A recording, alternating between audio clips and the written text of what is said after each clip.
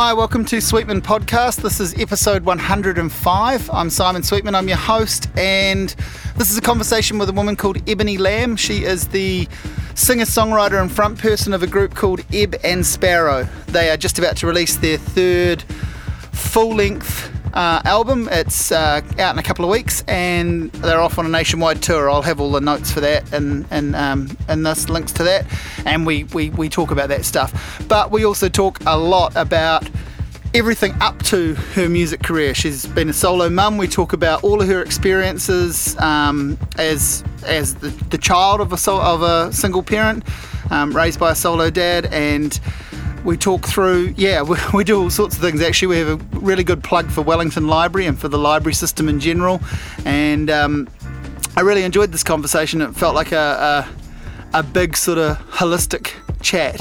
And I really like Ebb and Sparrow's music too. So you'll get to hear plenty of that, and you'll get to hear... They've done some really cool things, and one of the sort of formative things for this band was opening for Rodriguez, and we talk about that. That was a big deal, that gig. And they've toured up and down the country. They've made friends with a lot of musicians. They've worked their asses off. Usual story, I guess, in a lot of ways. Every musician thinks they've got a version of this story. Well, this is Ebony's one, and I've met her a few times over the last couple of years, but this was the first big conversation we had, and I really, really enjoyed it. Thanks as always to Tea Leaf Tea, Le Petit Chocolat and Yeasty Boys. And this is me chatting with Ebb and Sparrow's singer-songwriter and front person, Ebony Lamb.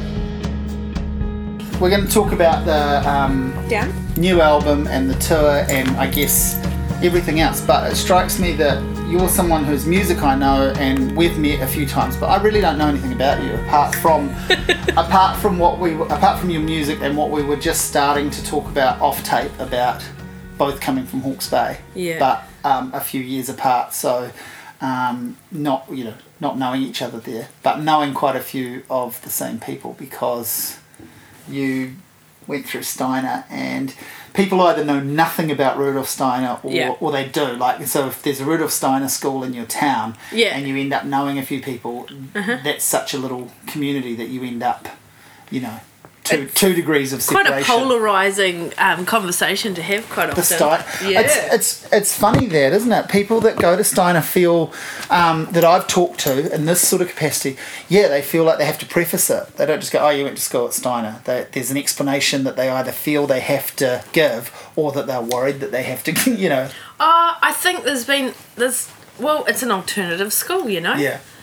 And it can be quite a challenge. Yeah. To comprehend, but I was, I went to 6 state schools by the time I was 7, and Tauranga. It was pretty intense, and so for me, when we went to the Steiner school, it was, I don't know. My dad made that decision. He was like, "We've got to do this. This is either Auckland or Hawke's Bay because nothing else is working." We had a very complex start to life, me and my sister, I think, with him, and he just knew that it wasn't going to work unless we went there. So we went there, and it became the rest of our lives of schooling. And it's a huge impact because you're with the same group for 12 years, and you get to know people in the wider community. So as you become a teenager, like we were talking about, I didn't realise that you were from Hawke's Bay, and even though there's some years apart, it's like you know who I am really, probably from that actually, because I don't know, it's like anybody that lives in a small town that has, it's kind of like you got to fight to not be a bogan. Yeah, totally. Or to listen to 93 or to listen to mainstream radio and become this other thing. So we were really lucky. Hot Hits 93 FM. I probably shouldn't swear on the thing, but I used to listen to Rick Dees' The Weekly Top 40 as a kid, and my dad bought, this is when I was about 10, and my dad bought me a yellow Walkman, and I would tune in, and I just loved it. I didn't love everything, but I loved that I had my own Walkman, and I loved that I got to listen to my radio on a Saturday morning. I was a red Walkman for me, and used to record. I also had like the little boom box thing that I would record what the radio tapes and then listen to them in the red Walkman. Yeah, I used to... Cyndi Lauper. Yeah. Madonna. Yeah. Tiffany. Billy Ocean, Tiffany. Yeah, all that stuff. I used to put my little player right up next to the radio and record that way. Yeah, yeah. So it was right in front of the speaker. Yeah. And listen so I could listen back to it with a distortion. Yeah. I didn't care because it wasn't about the quality. It was about getting the experience. Yeah, yeah. So, complex start to life, but happy childhood, or difficult? Difficult, and wonderful and happy at the same time. It was really difficult. We left all of our family. My dad was a solo father from the time I was 3 and my sister was 1, and that's really young. And I love my mum. My mum's still alive. My father unfortunately passed away a few years ago, but my dad was a really intense personality who had 2 little girls, and I don't think he thought this was going to be his lot in life, you know. Right. He was really smart and also really liberal in his thinking, and he came from a pretty conservative, not conservative in a bad way, a good stock New Zealand farming family, and he just didn't fit that mould. But he still, I believe, had a lot of the kind of moral compass that gives, you know. Like he went to Morrinsville College, and he was good at maths and academia and stuff like that, and I'm useless at anything to do with that. So we fought most of the time. He really didn't want to be what I would call be thumbed down by the big man. He couldn't commit to normal work, and he had a lot of things to say about that, and his whole life was dedicated to trying to get real about it, and I think us moving to the Hawke's Bay for our education was really important, and it was important to him that he could exist in a way that made him happy. So you only went to Hawke's Bay primarily for the Steiner experience? And only for the school. So he didn't know anybody. Anyone there? No, right. But we turned up and he's wearing pink corduroys and a white singlet, and he's got a long beard and really long hippie hair, and I mean he looked beautiful. Yeah. And we lived in all sorts of places, but we stayed there the whole time, and you know, as a result in Hastings, Tiawonga. Yeah. We've lived in 15 different houses in my childhood. I counted them up. Yeah, it was a big thing because our family of origin's all Bay of Plenty, and I love them, but I don't have any compulsion. I was going to say, do you feel connected to the Bay of Plenty at all? Not to the land, not to that way of life. Not like you do at Hawke's Bay. That's going to come across really bad to people that live in Bay of Plenty, but there is actually a website called Tauranga Music Sucks, and I follow them, and I love them, and we're totally... they're a bit naughty sometimes, but I'm like, they're not wrong. Yeah. There's a thing about... Yeah, and I mean, my mum still lives there, and she loves it. My grandmother loves it, and I love all of them, but I like to go visit, and I really love leaving. Yeah. And so, music's part of your life as a listener pretty early on? From the moment I was born, I reckon. So I remember, and I think it might have been the Glue Pot, but I'm not sure, but I remember getting in a car. My dad was really into rock and roll. He's into The Who. He was into quite...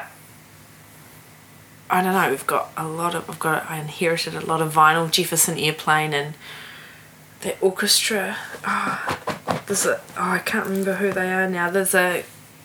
Just bands that not everybody's heard of. Mm-hmm. And he was a deep follower, and they're usually pretty psychedelic. Yeah. But also a huge lover of all things Beatle, especially the old, things like Double White Album was probably his favourite. That kind of stuff. He's a bit of a touchstone to that stuff. But blues is really important to my dad, and his mates were in the Blues Brothers, which was a really renowned kind of Auckland covers band. So we used to get in the Cadillac at that stage with his 2 little girls, and we'd go up and watch it in the big smoke of Auckland, and I do remember falling asleep underneath the table as a 4-year-old. Yeah. And everyone looked after us. I loved it. I was electrified. Yeah. I thought it was amazing. And we listened to a lot of records at home, and he let us. He let us teach you how to flip them over. Oh yeah, he taught us how to flip them over. He's like, don't scratch my records. Yeah. Do it properly. Listen to whatever you want. Here's Bonnie Raitt. Yeah. And what else is going on for you in terms of cultural experiences? What are you attuned to? In Hawke's Bay, growing up? Yeah, growing up. Like, what are you, He really tried to I reckon for such a difficult man, he just did the most awesome way of teaching us. Like, for him, it was... He always wanted to make sure we knew Māori songs. So we would go along this, like, culturally, as far as, like, going along to kapahaka competitions. It's incredible. And Pacifica music, definitely a lot of blues, a lot of folk music, and a lot of classical music. I studied ballet. We studied classical instruments. That's really normal for any school. That's normal to be, to learn basics. We had a piano in the house. We always had a guitar in the house. The first song I ever learnt was A Horse With No Name.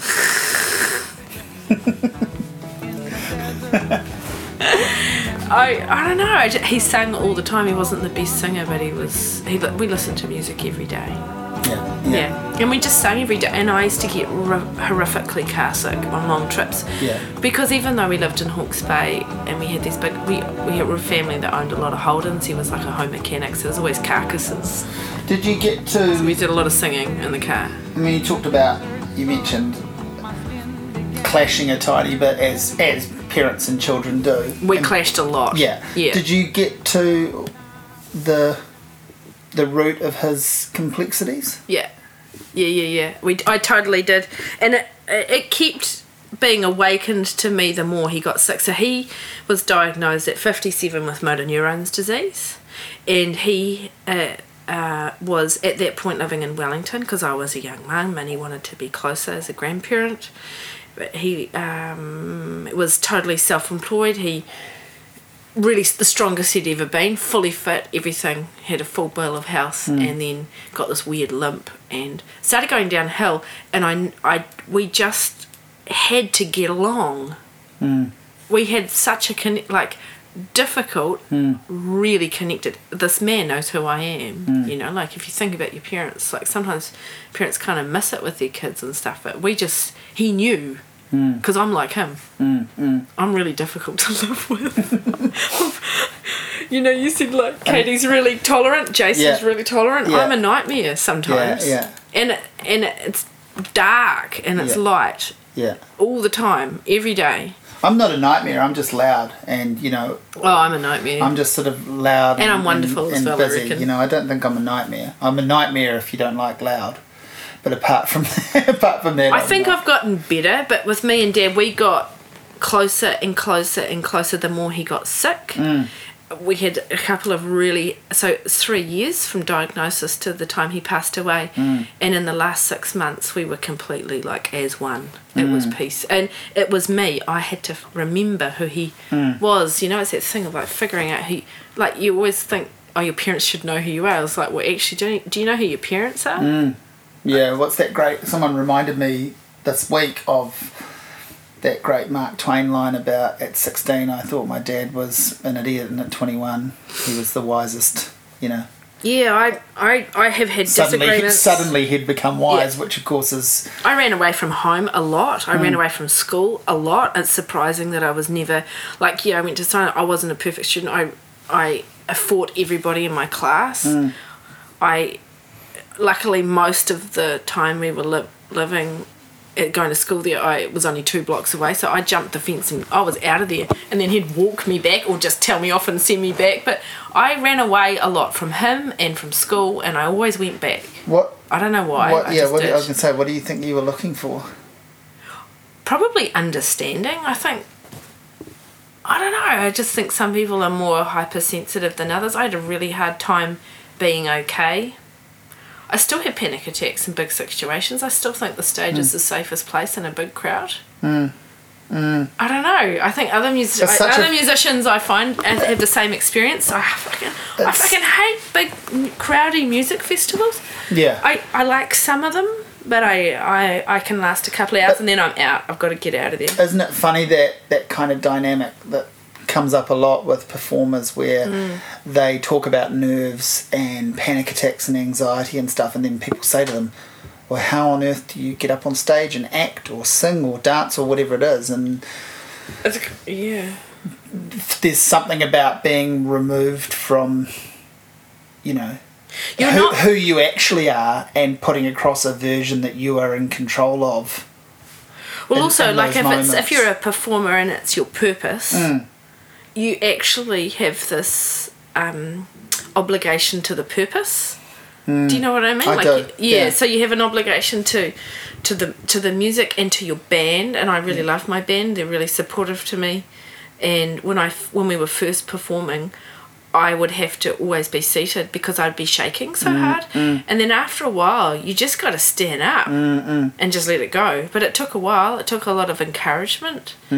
And I think it's a bad day when you're not a bit nervous before you go on stage. Yeah, I'm humbled by the audience, but I don't know how that works. But it definitely, if you've got a job to do, it's way easier than like just going with this massive crowd. But yeah, culturally, when I think about what he showed us, it's like a lot of soul music and a lot of Negro spirituals. That's what we called them. We learnt them all. We sung them all the time. They are really special to me. They're probably a touchstone. Like if I think about music that was like really got me going, it was probably gospel music.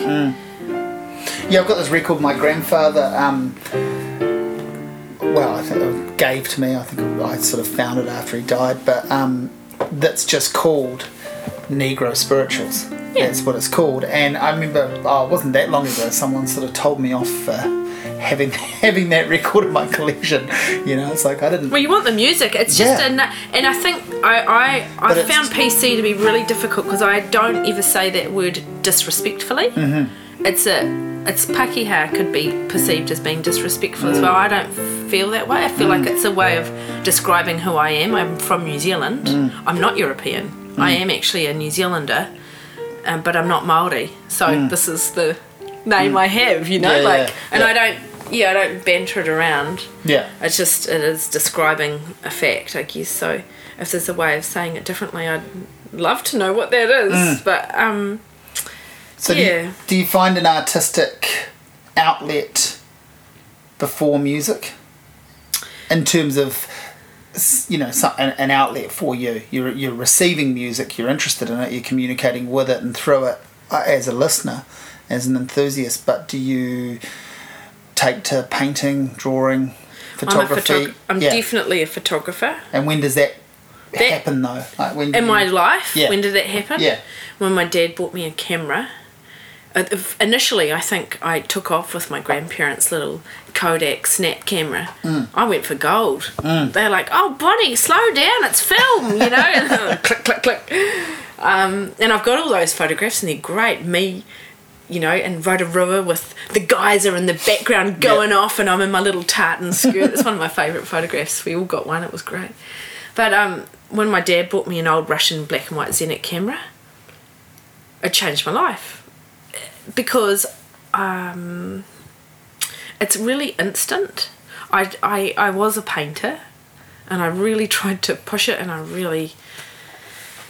just not that dedicated to it as an art form. I find it really excruciatingly painful. Some people get a lot of pleasure out of it. I'm really fast, so if I paint or if I do paintings, drawings, more like I was really into really big, heavy oil pastels and stuff, and really big rich deep colours. I'm just all about colours and shapes. I'm not really there to. I can photograph something real or make it up in photography land, like set it up. But in painting world, it's always like abstract art is where I'm at. Rothko's my guy. He's like minimalist, really minimalist, but large blocks of colour. I just look at them and I'm just falling into the colour. I don't used to get that. So, but as far as what I do now, absolutely photography. And it came back to me. I wish I had gone and trained as a photographer after leaving school. That's what I really wish I had done. I wish I had just gun-hoed it and gone and done it. But it's a bit difficult in New Zealand. There wasn't that many opportunities And the advice from my mentor at the time, because in class 12 of the Steiner School you do a project, and I did mine on black and white photography, and I loved it, and I met people outside of the my community, and one of them is actually here in Wellington still, and he said, I actually don't recommend that you go to university. I think you would hate it, and I think that it would make you think about your art in a way that would make you drop out. And I think he's right. So I've gotten there the hard way over years and years of not getting there the long way, but I went and retrained in 2016. In the middle of the biggest tour we've ever done, I continued going to photo school, and I would Skype in. I was in the Muscle Inn, done a big show the night before. It's 9:30 in the morning. I'm down there with my computer, and the ladies are all cleaning up and doing the baking in the Muscle Inn, and I'm Skyping into my lessons, taking all the notes and doing it on the road, because I just was like, I got to do both. Yeah. So what do you do instead when you finish school? What do you go? I've done it already. I've finished. Yeah. So I No, I mean school. Like, high school. Yeah. What are you thinking of doing at that point, and what do you go and do? What I actually wanted to do was go to art school. I really wanted to go to Elam or something like that. And what I actually did, because my liberal father talked me how to go to university. Yeah. He's like, oh, you don't want to be doing that, Mark. Take some time on it. I ended up doing I can do any job under the sun. I know how to drive a tractor. I've picked apples. I know how to pick. These are the jobs you get in Hawke's Bay. A lot of people just migrated to Wellington and got hospitality jobs. $15 an hour seemed like you were the richest man. In Hawke's Bay I was on like $3 to $5 an hour babysitting. Yeah. I bought a one-way ticket to Australia. Went through another terrible breakup, dramatic, and bought a one-way ticket to Australia, and I was gone for the next 2.5 years. Whereabouts? I went to Sydney, flew in, stumbled off the plane completely pissed, as you do when you're young, and just proceeded to plough my way through a really great time. I loved living in Australia. I really did. I found it quite overwhelming. It's a big place. And the people are different, and the land is different. And it would have been a lot bigger then, because the world wouldn't have felt as connected. I kind of thought I was going to walk into a desert. I didn't know. Sydney's lush, man. I had no idea. Yeah. And all of my mates that I ended up living with around there were boaties and builders. So I had lived near Pittwater and learned how to drive a boat, just through friends. And I ended up moving up to near Bellingen to North Dorrigo, because that's where my friend's mother lived, and got jobs near Bellingen and stuff, looking after kids. Just as a Kiwi, and I was a hard worker, I just worked in cafes and looked after kids and just did that work and just experienced life, and it was kind of awesome. I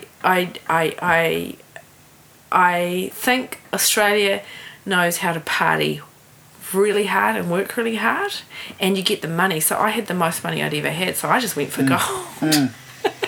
And then I moved back down to Sydney, and then I started working for a really well-off family, and they were really good to me, and they took me to America, and I lived in San Diego for a little while, and then from all that work I just kept saving, and I went over to Europe. But I didn't really see enough of Europe. I kind of got to this place that had been almost 2 years, and I was really homesick for New Zealand in a big way. I actually felt pretty overwhelmed. I was 20 by then. So I came back to New Zealand, and I kind of regret it as soon as I got off the plane because I had been offered like another job in Amsterdam, and New Zealanders do have good track records. If you want to pick up that kind of work and go travelling, you can get that work. Yeah. And I'd been offered an apartment and stuff, and I turned it down and didn't go to Spain. I always wanted to go to Spain. I always wanted to go to Italy. I loved Berlin. I went to Berlin before Berlin was as fucking cool as it is now. Man, I was 20, I went to Berlin, and I had the best time. It was 3 o'clock in the morning, and you're going to like amazing like Cuban styled live music bars and the Imperial tea rooms and these huge, massive parks full of incredible statues, and some are gold, and just the whole thing. It was like a fairy tale. But at the same time, I found the people... Language was a barrier, even though I'd studied German for 12 years. I was still like really not that good. Most people can speak English, but I That's right. There's a lot of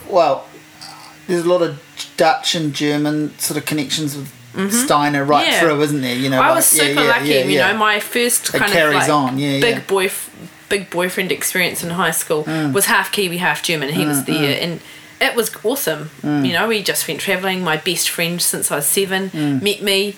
She was totally fluent, and she's way chilled out. I'm a bit of a nightmare. She's way chilled out. So she just watched me have a panic attack, and she goes, right, we're going to catch the train now. Let's go here. I really like a beer.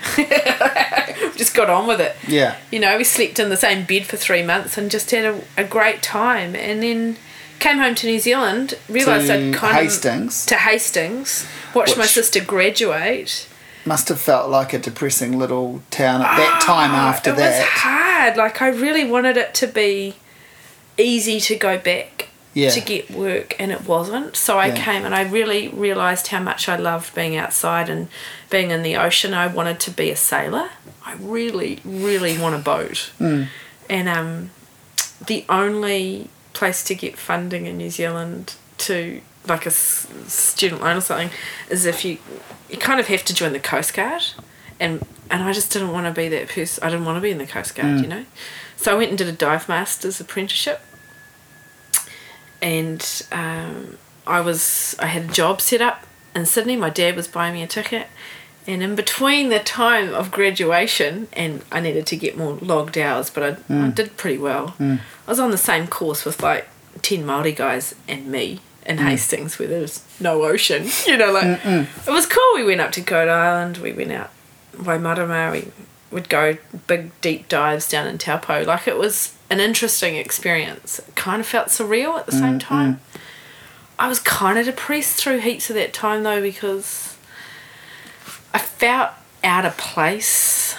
I was trying to make it work, but I felt out of place, and I came to Wellington, and you know, as what made you come here? I actually came here for a party and to spend some time with a friend, and I got pregnant, and I had the party. Not at the party. Not at the party.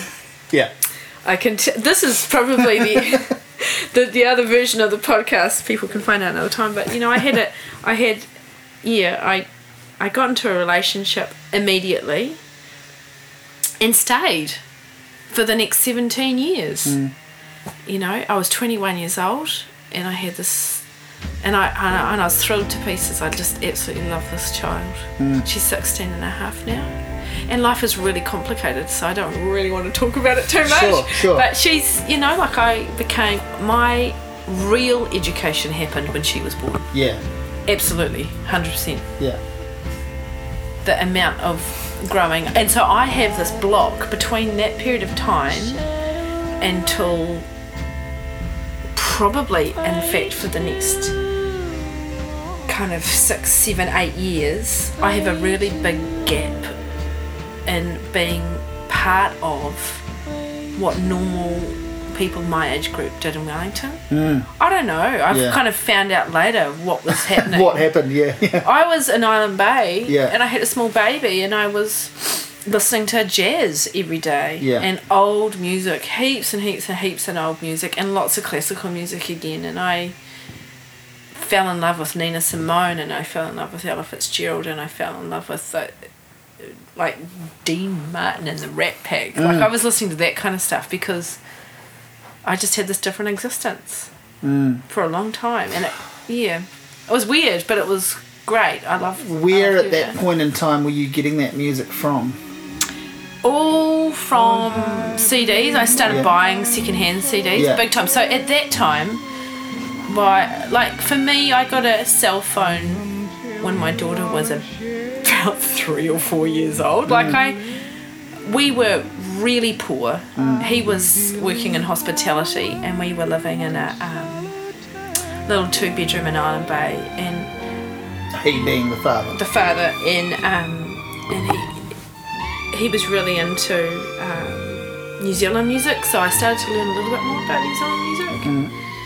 But mostly you going mean to the like library. Flying Nun type stuff? Or No, you mean, more like Crowded House stuff, right, Split End okay. stuff, Yeah, that yeah, kind of stuff. Yeah, right, yeah. Yeah. No, not the other stuff. And I'm a lot more experimental in my life probably than and he is in that way. There's nothing wrong with that. He was, just where we're from, you know. Yeah, yeah. He was a Wellingtonian. He didn't have a car license, you know, like couldn't drive a car. Like he was that guy. He skated everywhere. Yeah. And so I don't know what happened. I started going to the library. The library for me, the Wellington Central Library, and I think this would be true for a lot lifeline of for young, anybody, parents, isn't it, or anyone? any town. Yeah.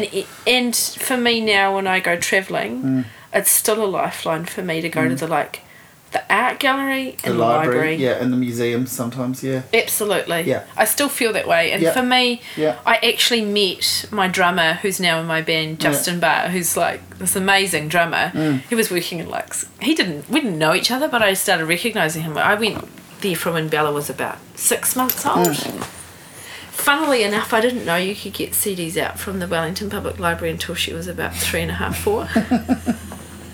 I just thought that was a section for special people, not me, you know? Yeah. So I read. But isn't it a great library too? It's an amazing library. It's an amazing resource. I feel really disappointed about the way that they've got the desk set up now. I feel really disappointed that they've had some of their funding costs from personnel. You mean the self-service thing? Yeah. You don't like that? It makes me really upset. I'm like, you want the interaction. You go to the library not just for books. It is a part of the community, and you talk to the librarian about stuff, and they give you help. Like, instead of it being this thing of like, here's all this information and there's the computer to get it out, they'd be like, oh, have you read such and such? That would be really helpful. Or you could try this section, or breaking it down a little bit. And I didn't realise that I was so anxious. Yeah. So I wouldn't ask. Yeah. So I just discovered slowly the sections. Yeah. 3. Is it 2 or 3 floors? 3. 3. Yeah, I've only been to the 3rd floor like 5 times in my whole life. Yeah. There's a elevator. You don't just have to go up the stairs. I always go. I go up the escalators because they're fun. Yeah, escalators bring out the child. I just really think that the people in every library. But it's just that's just so important. Like the kids section, hugely important. For parents. Yeah. Having go readings. along to those.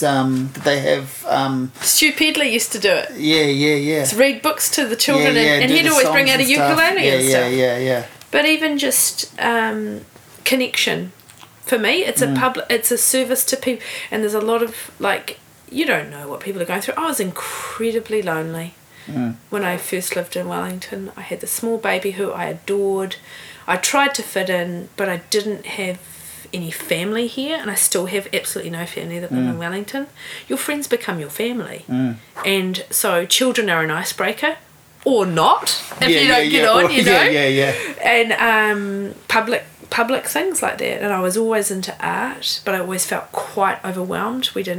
Coming from Hastings, it is a small town, you know, and everybody knows everybody, mostly. And Wellington was still a big city to me. I love it. I think Wellington's one of the most special cities I've been to, because you can walk everywhere.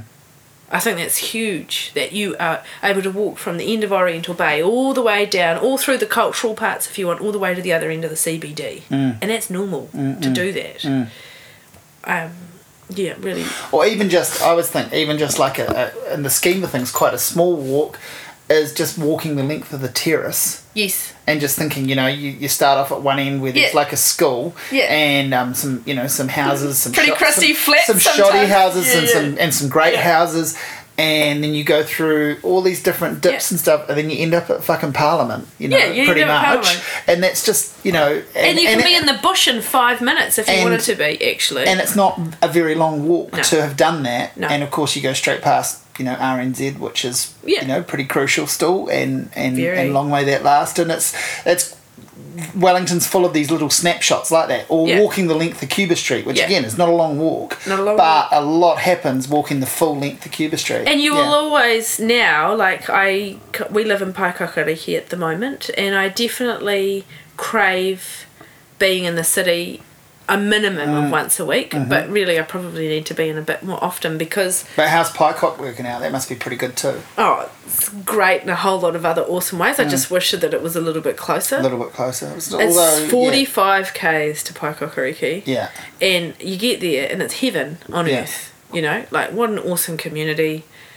It's got all the things that are good for families and for people to live a great life. It's all there. It's absolutely there. The land is really interesting. It's because it's a small village. It's like you feel safe. I really like that. Like I don't, for Rowan, who's now 4.5 and riding his bike, you know, like, and he knows the kids all up his street, things like that. And I guess Hastings actually wasn't that safe, and it was that safe. So we biked everywhere. We knew the kids in our street. You go to even if they don't go to the same school as you, you know each other to a certain extent, and there's a bit of normality about children being accountable for that, you know. Yeah. In Wellington, depending on which suburb you live in, though, like you can't do it as easily. It's just busy. It's city life, though, right? So you get other experiences. My daughter definitely had. She knows how to be in the city, easy. She knows how to get around on a bus and all that kind of stuff from quite a young age. So yeah, there are other benefits. Yeah, I mean, I love where we are because, you know, I don't actually feel like we're so close to the city, but I don't actually feel like I'm in the city right now. No, that's quiet, and you can hear. Yeah, we get the.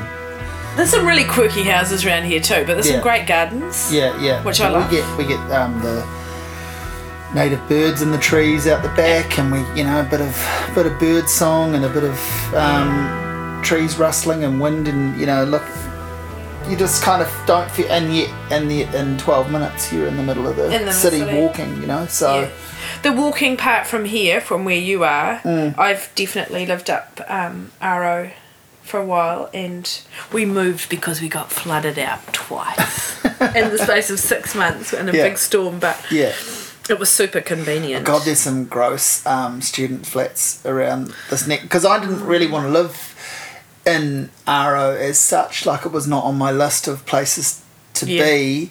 I didn't have a total black mark against it. It just wasn't really what I was thinking, because I connected it with Scody student flats that I hung out in as a student. But you know, obviously, like, kind of everywhere it's being sort of gentrified, and that's good and bad. There's and all the of that, thing about it being gentrified, or actually just some of the houses being made so that you're not going to get a lung infection in winter. You know, like, no, but you know, it depends what side of the hill you're hanging off to. You know, like, you know, in terms of your structure with your dampness and so forth. So we're quite lucky where we are. But it's turned out to be great. But I definitely miss the city, and I love it now because. So after living here for a long time, and your friends are your family, really. Even if they're acquaintances, you still have a connection, and it doesn't matter. I've found it's definitely not genre specific. Do you know what I mean? Like, you're friends with lots of different people over lots of different types of musical aspects, and they're not all musicians. They might just be appreciators, and they work in certain shops, or they could be soundies, or they could be just artists of a different kind, or just good eggs, you know. Working in so many, I've met so many good people just working in local cafes, and you just make a rapport just for the people. And you see them as you're walking along the street. Like, I can't walk in Wellington without knocking into at least 4 people I know, and it makes my day. You know, you don't always have time for a big catch up, but at some point you will. It's nice.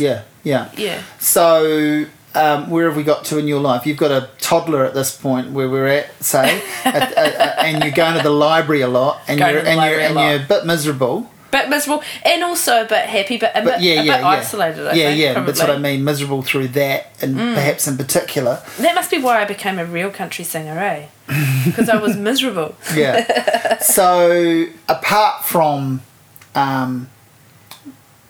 being a parent, which is huge and massive, How are you filling your time? That is your time. That is your focus. That is my time, and I started getting part-time jobs because we were sinking. Yeah. We were sinking, and we went through like when you say these things, like you become a parent. Like I know that you know what I mean, but also when people go through breakups with family involved, it's absolutely mammoth.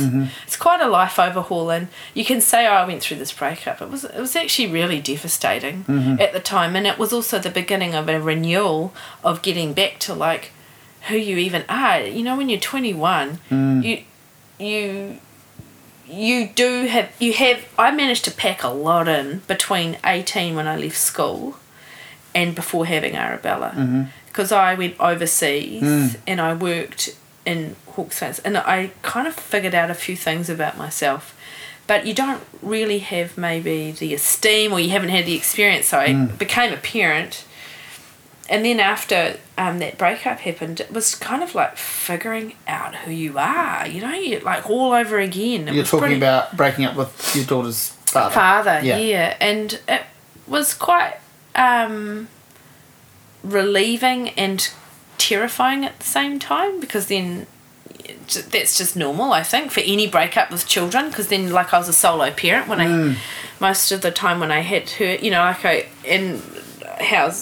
why am I in Wellington? Yeah. You know, like all these different things, like who am I even? And so I started working more, and that's when I started looking into maybe going to university and stuff. We were talking about how much I love houses. Like I could talk about houses a lot because I just am so in love with houses, and domestic architecture I find really interesting because it's super functional and you so and gorgeous. Well, do you have this?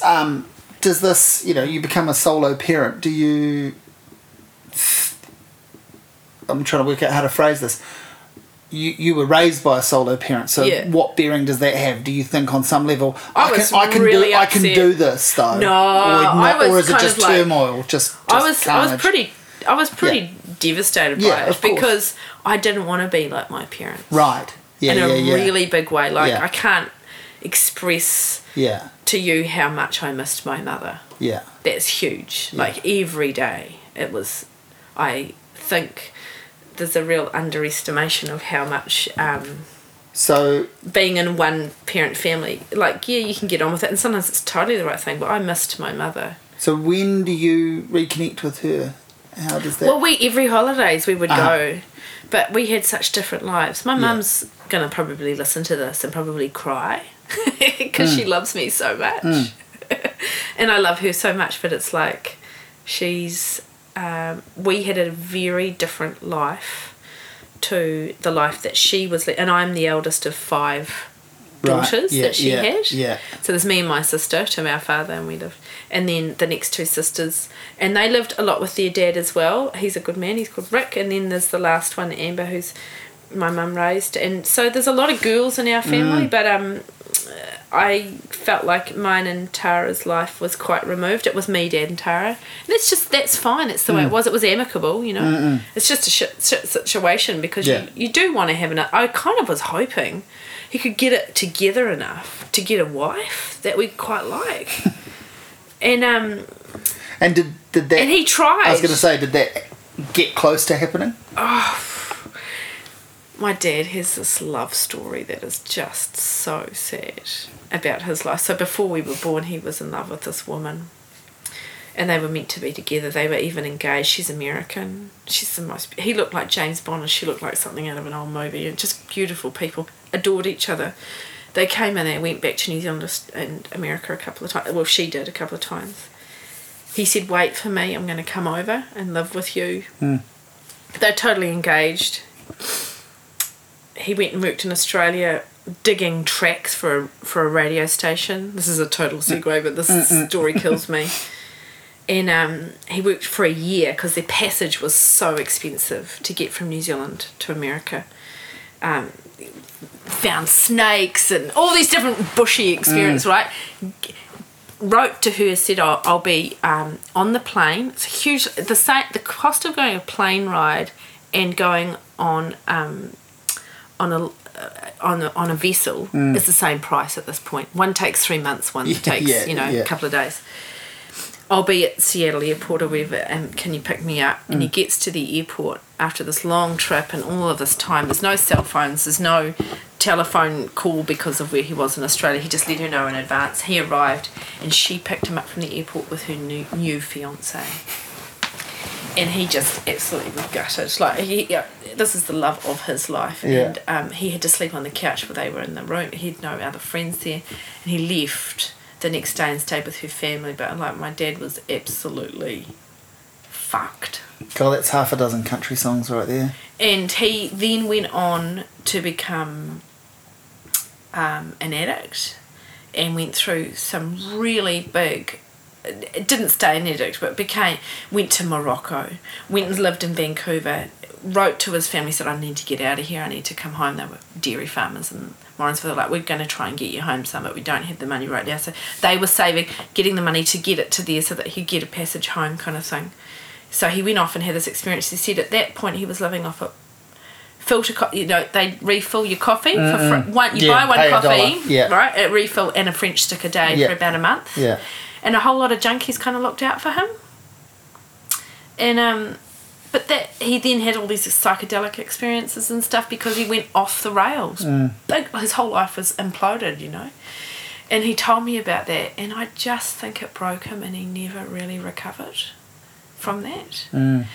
And he then had to get on and be stronger than he was. And she came back when we were little, and they tried to rekindle the relationship. Wow. And she still loves him, I think. She's a beautiful woman. Her name's Donna D. She went on. It was totally the wrong decision to make that she went into that marriage. For him, he thinks, Yeah. And to be so wronged and for it to be so intense. And my dad doesn't give his heart away lightly. Yeah. Loves women to pieces. Yeah. Loves the, but couldn't. Yeah, and had other relationships, but they just didn't work. Because I think it gets to this point when you're a solo parent, well, definitely for him, that you're so ingrained in coping that you can't be flexible enough to truly give yourself in a way that is required to sustain a healthy kind of companion relationship. He'd cut and run. So, yeah, I see that, and I knew that later. So that thing where before he died, like figuring out who he really was, really helped, Yeah.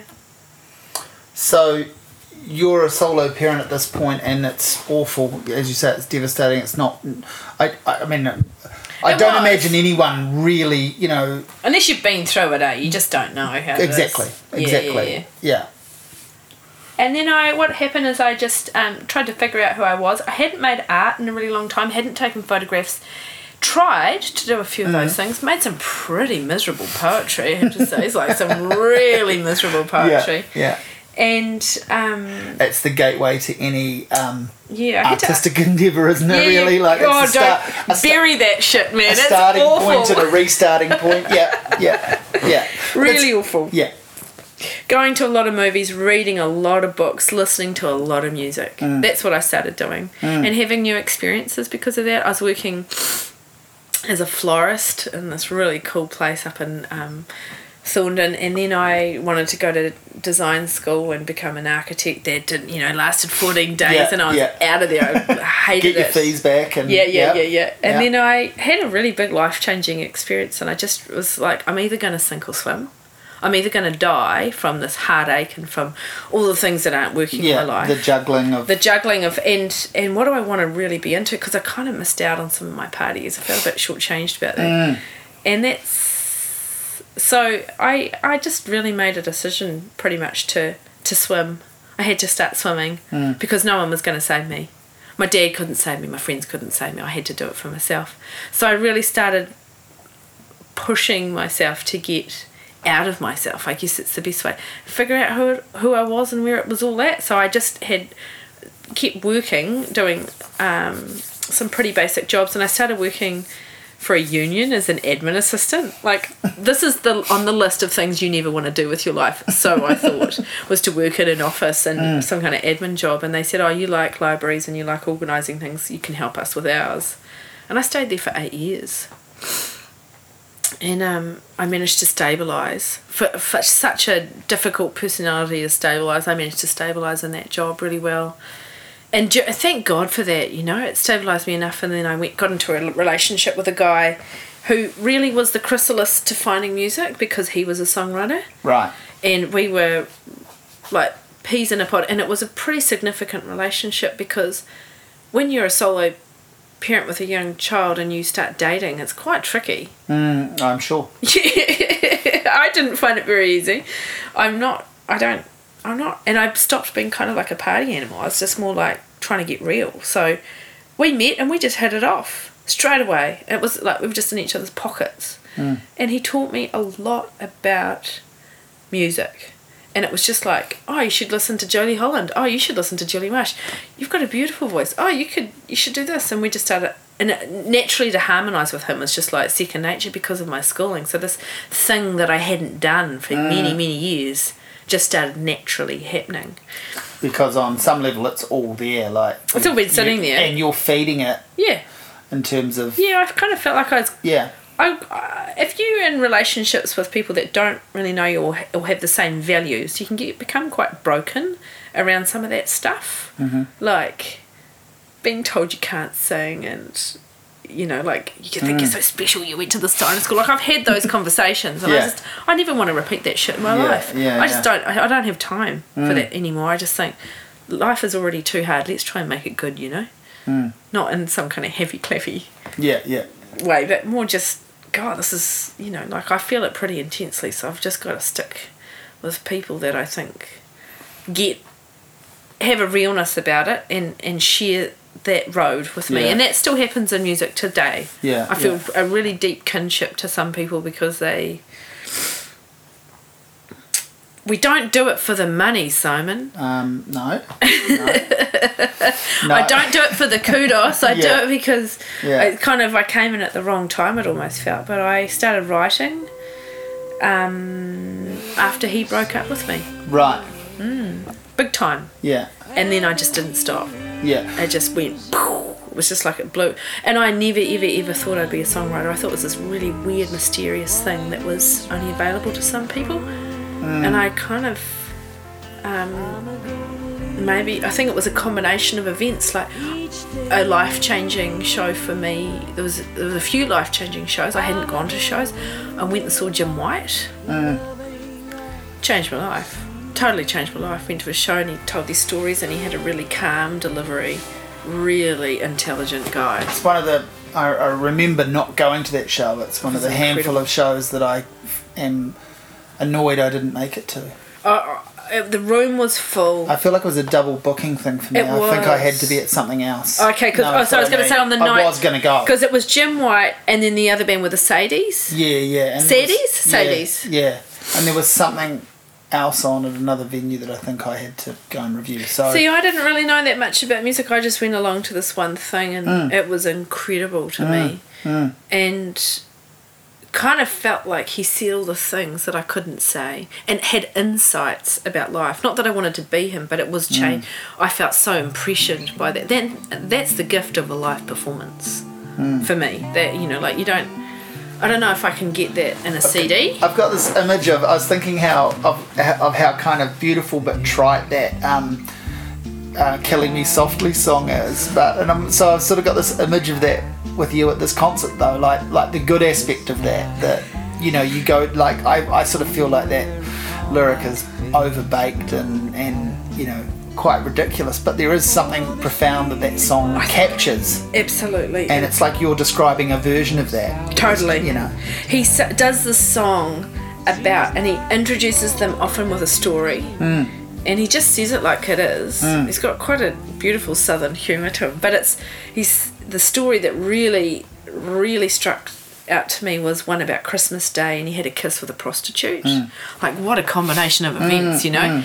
And he said, but the thing about it was the most tender thing, and that just on this day they both needed each other. He's never seen her since. And it's not a thing. But for that moment, he described something that was the most important.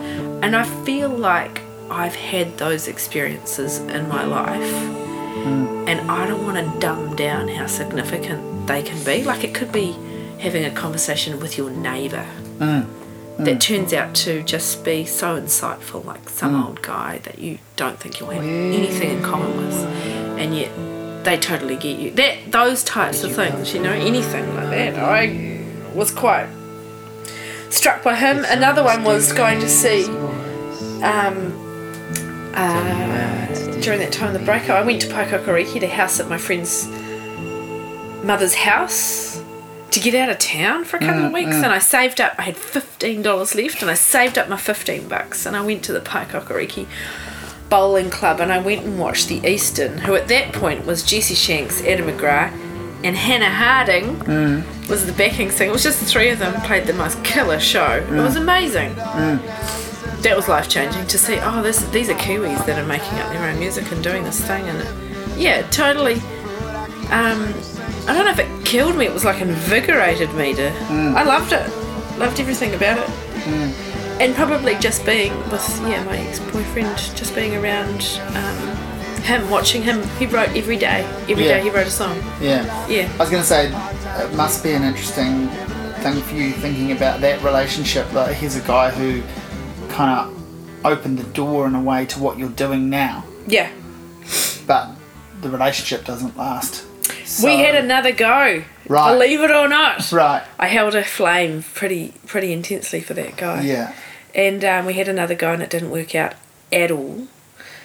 But thankfully, it didn't work out at all. Right. But it was a really good experience, actually. But he opened a door to something that he wanted for himself so much, and I kind of feel for him because he knows way more about. He was like I don't know, an octogenarian. Is that what you I don't know if that's the right word. I just ask him stuff, and it just tell me all this stuff. I'm really dyslexic. I didn't know that. I stopped reading. Like I was a big reader of biographies and stuff, but I got busy as a parent. So having conversations are pretty powerful to opening up stuff about life and getting interested again. And he was kind of like that for me because he was a prolific reader, so he kind of explained to me the reasons why Bob Dylan and Leonard Cohen and Nick Cave are is that the Holy Trio? Is that what they call them? I don't know. Yeah, it's a pretty good start. And Hank Williams and why he was so significant. And Gillian Welch's... So Soul Journey was this first album I ever listened to of hers, and it absolutely realised that I could be... I was a different vocal range than I had experienced. The one with the kind of blue cover? Bluey Greens, it's the first one of hers I listened to all the way through. I knew her Some of the earlier stuff I'm not that keen on anymore, but I like that. And for me, a great album. Revelator's my favourite album though, I think, still, to this day. I don't know if she's made a bad record, but I know what you mean about some of the early stuff. She hasn't made a bad record. I remember they're just different bits and pieces, but Soul Journey is the one that kind of made me click with her stuff, Yeah, I think that's probably the most easiest start to understanding their work. Yeah, accessible. Yeah, and the simplicity that comes across, but the connection with the listener and with them as singers was pretty amazing. Like it's not I almost didn't hard to understand it. I almost didn't believe the first couple of records though. They were really good, but they sort of felt a little bit hokey to me. Like this is a concoction, and I don't quite believe it. I totally agree. Then Soul Journey felt contemporary enough and real, therefore real. Yeah. And then I could go back to what happened before that and say, this is actually a pretty complete artist. This is someone who knows exactly what she's doing and. It's pretty great. Yeah, I love it, the quirkiness of Revelator, because they don't believe in the 3-minute song, they just believe in the song. That's a good thing, Yeah, go where the song is going to take you. I was thinking that night about Elvis. You have this period of songwriting, I've heard you talk about this before, where you basically... I guess the wound opens, like it's all there. Yeah, the backlog just opened. So it all comes out, and so you write every day, a song a day, or write a day, every day. Write something every day. I've got all the notebooks because I don't write like that anymore. Right. Kind of wish I did. Yeah. What I have started doing is I write for half an hour a day now, which sounds tiny, but I don't always have to write, I just have to sing. But at that point, I mean, it could have been any art form. It could have been, if you're a painter or something, that makes total sense to me, that it would be whatever the thing is. Yeah. But it started to just all click into place, and I don't know what it is, but when I realised that most country songs are 3 or 4 chords, I was sweet. Yeah, I can do this. Because melody isn't a chord, right? So melody, I can sing however, and I started to find my voice, and it started to come out, and I was by myself a lot, because it was just me at home or me and Bella. So I do all the mummy stuff, I do all the day stuff, and then at night I would just write. I was writing till 2 o'clock in the morning every night.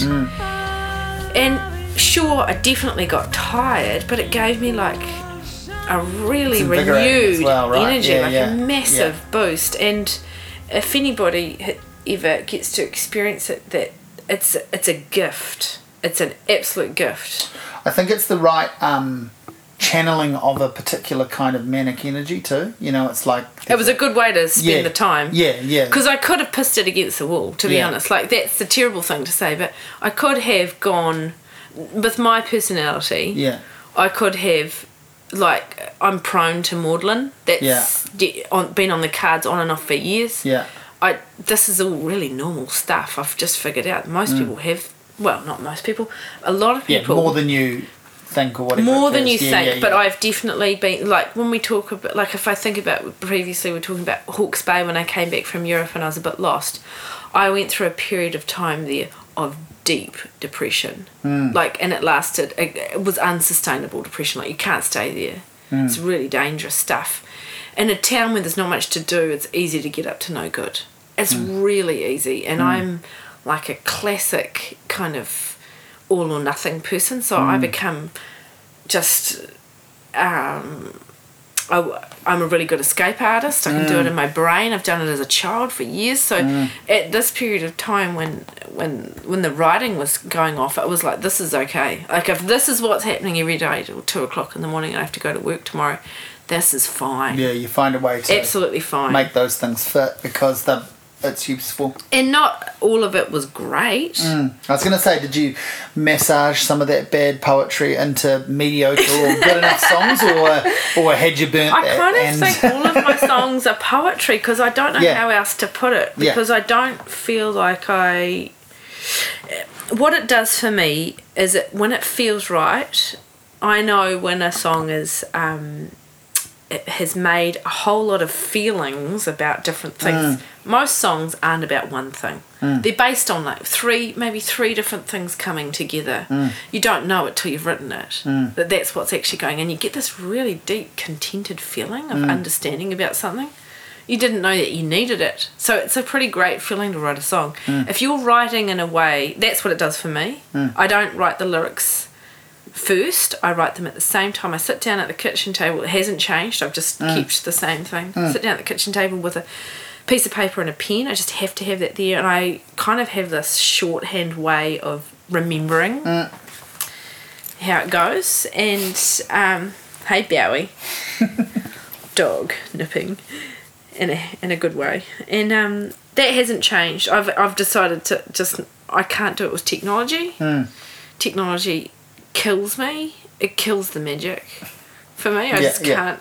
Oh, you should type that and fuck off. I'm not typing about anything, you know. Like, if I do record into my... So what I used to do was ring up my landline and leave an answer phone message. And because it's kind of analog... it felt... It kind of felt a bit normal. Now... That's country enough. If you do it... Because I'd forget otherwise, but if you do it on your cell phone now and you've got the screen blaring at you, it's just so off-putting. So I've tried to, like, turn it the other direction stuff. I'm getting better at now at just turning it on and putting it over there. And I say...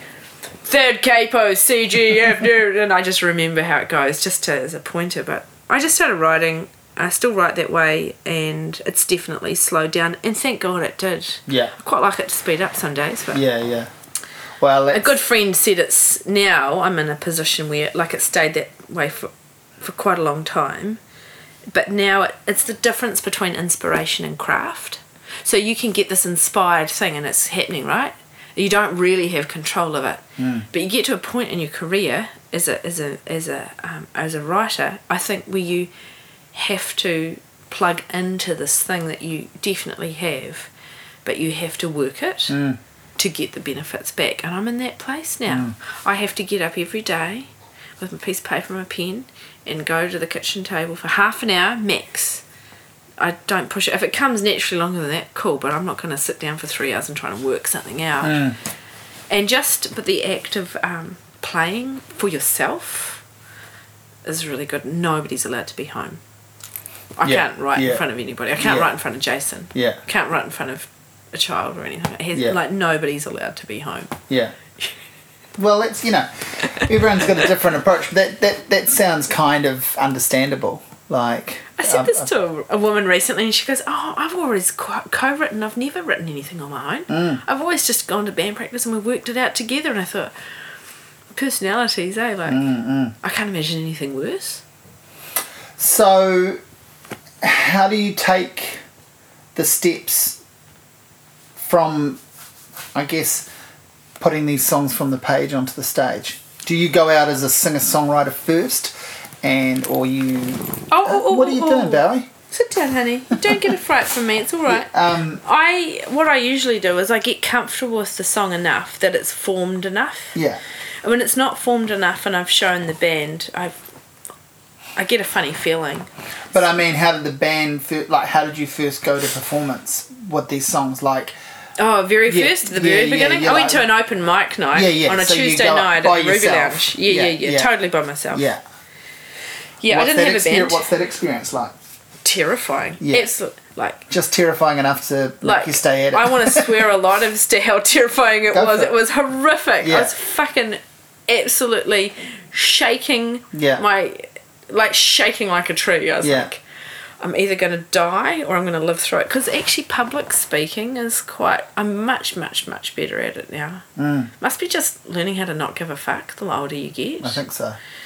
But also having been able to describe things better in a comfortable way. Like, I try now to speak in a way that is a representation of what I actually am thinking, which is different. I was going to say the key for me was because I was a shockingly scared, nervous public speaker. And almost anyone I say that to doesn't believe me because I've ended up talking a lot, and which I always did, but I couldn't do it on a stage at all. No, I couldn't do it on a stage. And I think the thing that cured me of it was, everyone's got those different, imagine everyone naked, all that sort of shit. I think the thing for me that worked was just trying to simply have some belief in what I was saying. When I finally stood up and when I finally actually could believe what I was saying. Yes. So, school, I used to freak out at school speeches and stuff. But that's because I put no time into actually writing them.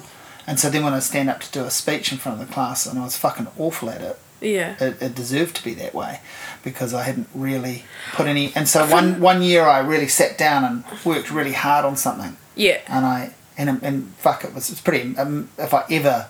Just as well there was no camera phones then, because if I ever heard it back now or whatever, it would be utterly embarrassing because it was basically almost like a stand-up comedy routine as a speech, It was full of jokes. It was full of jokes.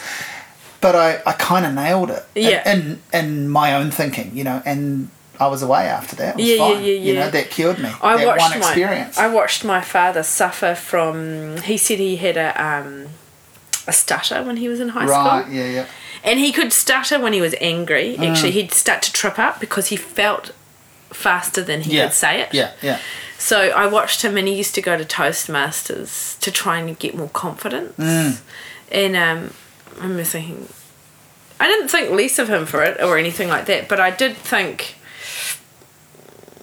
I did have an experience of doing like a 3-minute speech in class and a group of people I was every day in class with, right? And... like my whole face went red. I was sweating all of a sudden. I was shaking. I couldn't get the words out, and I got really looking at the floor and stuff. And then what happened was, so it's taken me years to figure this out. I wanted a hole to open up and for me to fall in. That's the way I felt about public speaking. Yeah. And I think again, that's pretty common, but yeah, I think it is really common. It's just so awful. I remember It's not like that though now, like Yeah. not at all. And Yeah. I think going to the Ruby Lounge really helped. So yeah, Laura Collins was there, and she was like, "You just need to come, Eb, and Yeah. bring your songs. Doesn't matter how sad they are. We all like sad songs. yeah. Bob will play with you." So Bob Cooper Grundy played Yeah. guitar, and he that wasn't to one of my songs. That was just to a cover. But Yeah. I got to just sing, which was Yeah. a really good thing to do. And I started going there every week, and so I started to make a relationship with this the- folky community. Yeah, the And audience. some are more folkier than others. There's Yeah. a crossover of blues artists and Yeah. stuff, and young and old. I mean, I met French for Rabbits because they just moved from Christchurch after the Quakes, and they were at an open mic night. I met heaps of the old folkies that I shouldn't say old folkies. I don't mean that, but they're from the older generation of folk that isn't contemporary. Yeah. And they are awesome. Yeah. I don't get along with everybody in the same way, but there's a group of people who are incredibly supportive. There's no industry in sight. It's about the song. Yeah. And they're listening to the words. And I fit somewhere in that. And also I was a bit of a challenge just as I started playing more, because I didn't need you to listen to the words. I needed you to hear the sound. Does that make sense? Yeah. So I still get criticised for not singing clearly enough so that you can understand the words. Yeah, oh, fuck and that. I remember someone, it was Esther, who plays with Barry, and she was like, I don't need to know the words. I just can feel what you're trying to say. And plus, it's an interpretation of those words anyway for every person that listens to them. So don't worry about that. Just sing. So I just stopped caring. You know, well, I do care, because there's a difference between when you write. For me, I write for this thing that's inside me that's coming out. And when you perform, you actually, for me, I've worked out that I owe it to myself, but really I owe it to the audience who showed up to deliver a performance. They're different things. And they're both really rewarding, but working that out. But I don't have to deliver something that's not authentic to myself. So I've written a couple of songs in the past, and there's a couple of lines in there that I think are a little bit forced. I didn't really need Yeah. and every time I sing them, I'm like, oh, crap, not this one. You know, like it works maybe. Some of them, they just... No, I have this total indie heritage. I listen to a lot of, like when we were in high school, we missed this whole part of like how much the Pixies and the Breeders and Nirvana and all of these bands had a massive, and Britpop had a massive impact on my life. I just feel like they had a massive impact on anyone around our age. I just kind of take that as, I think.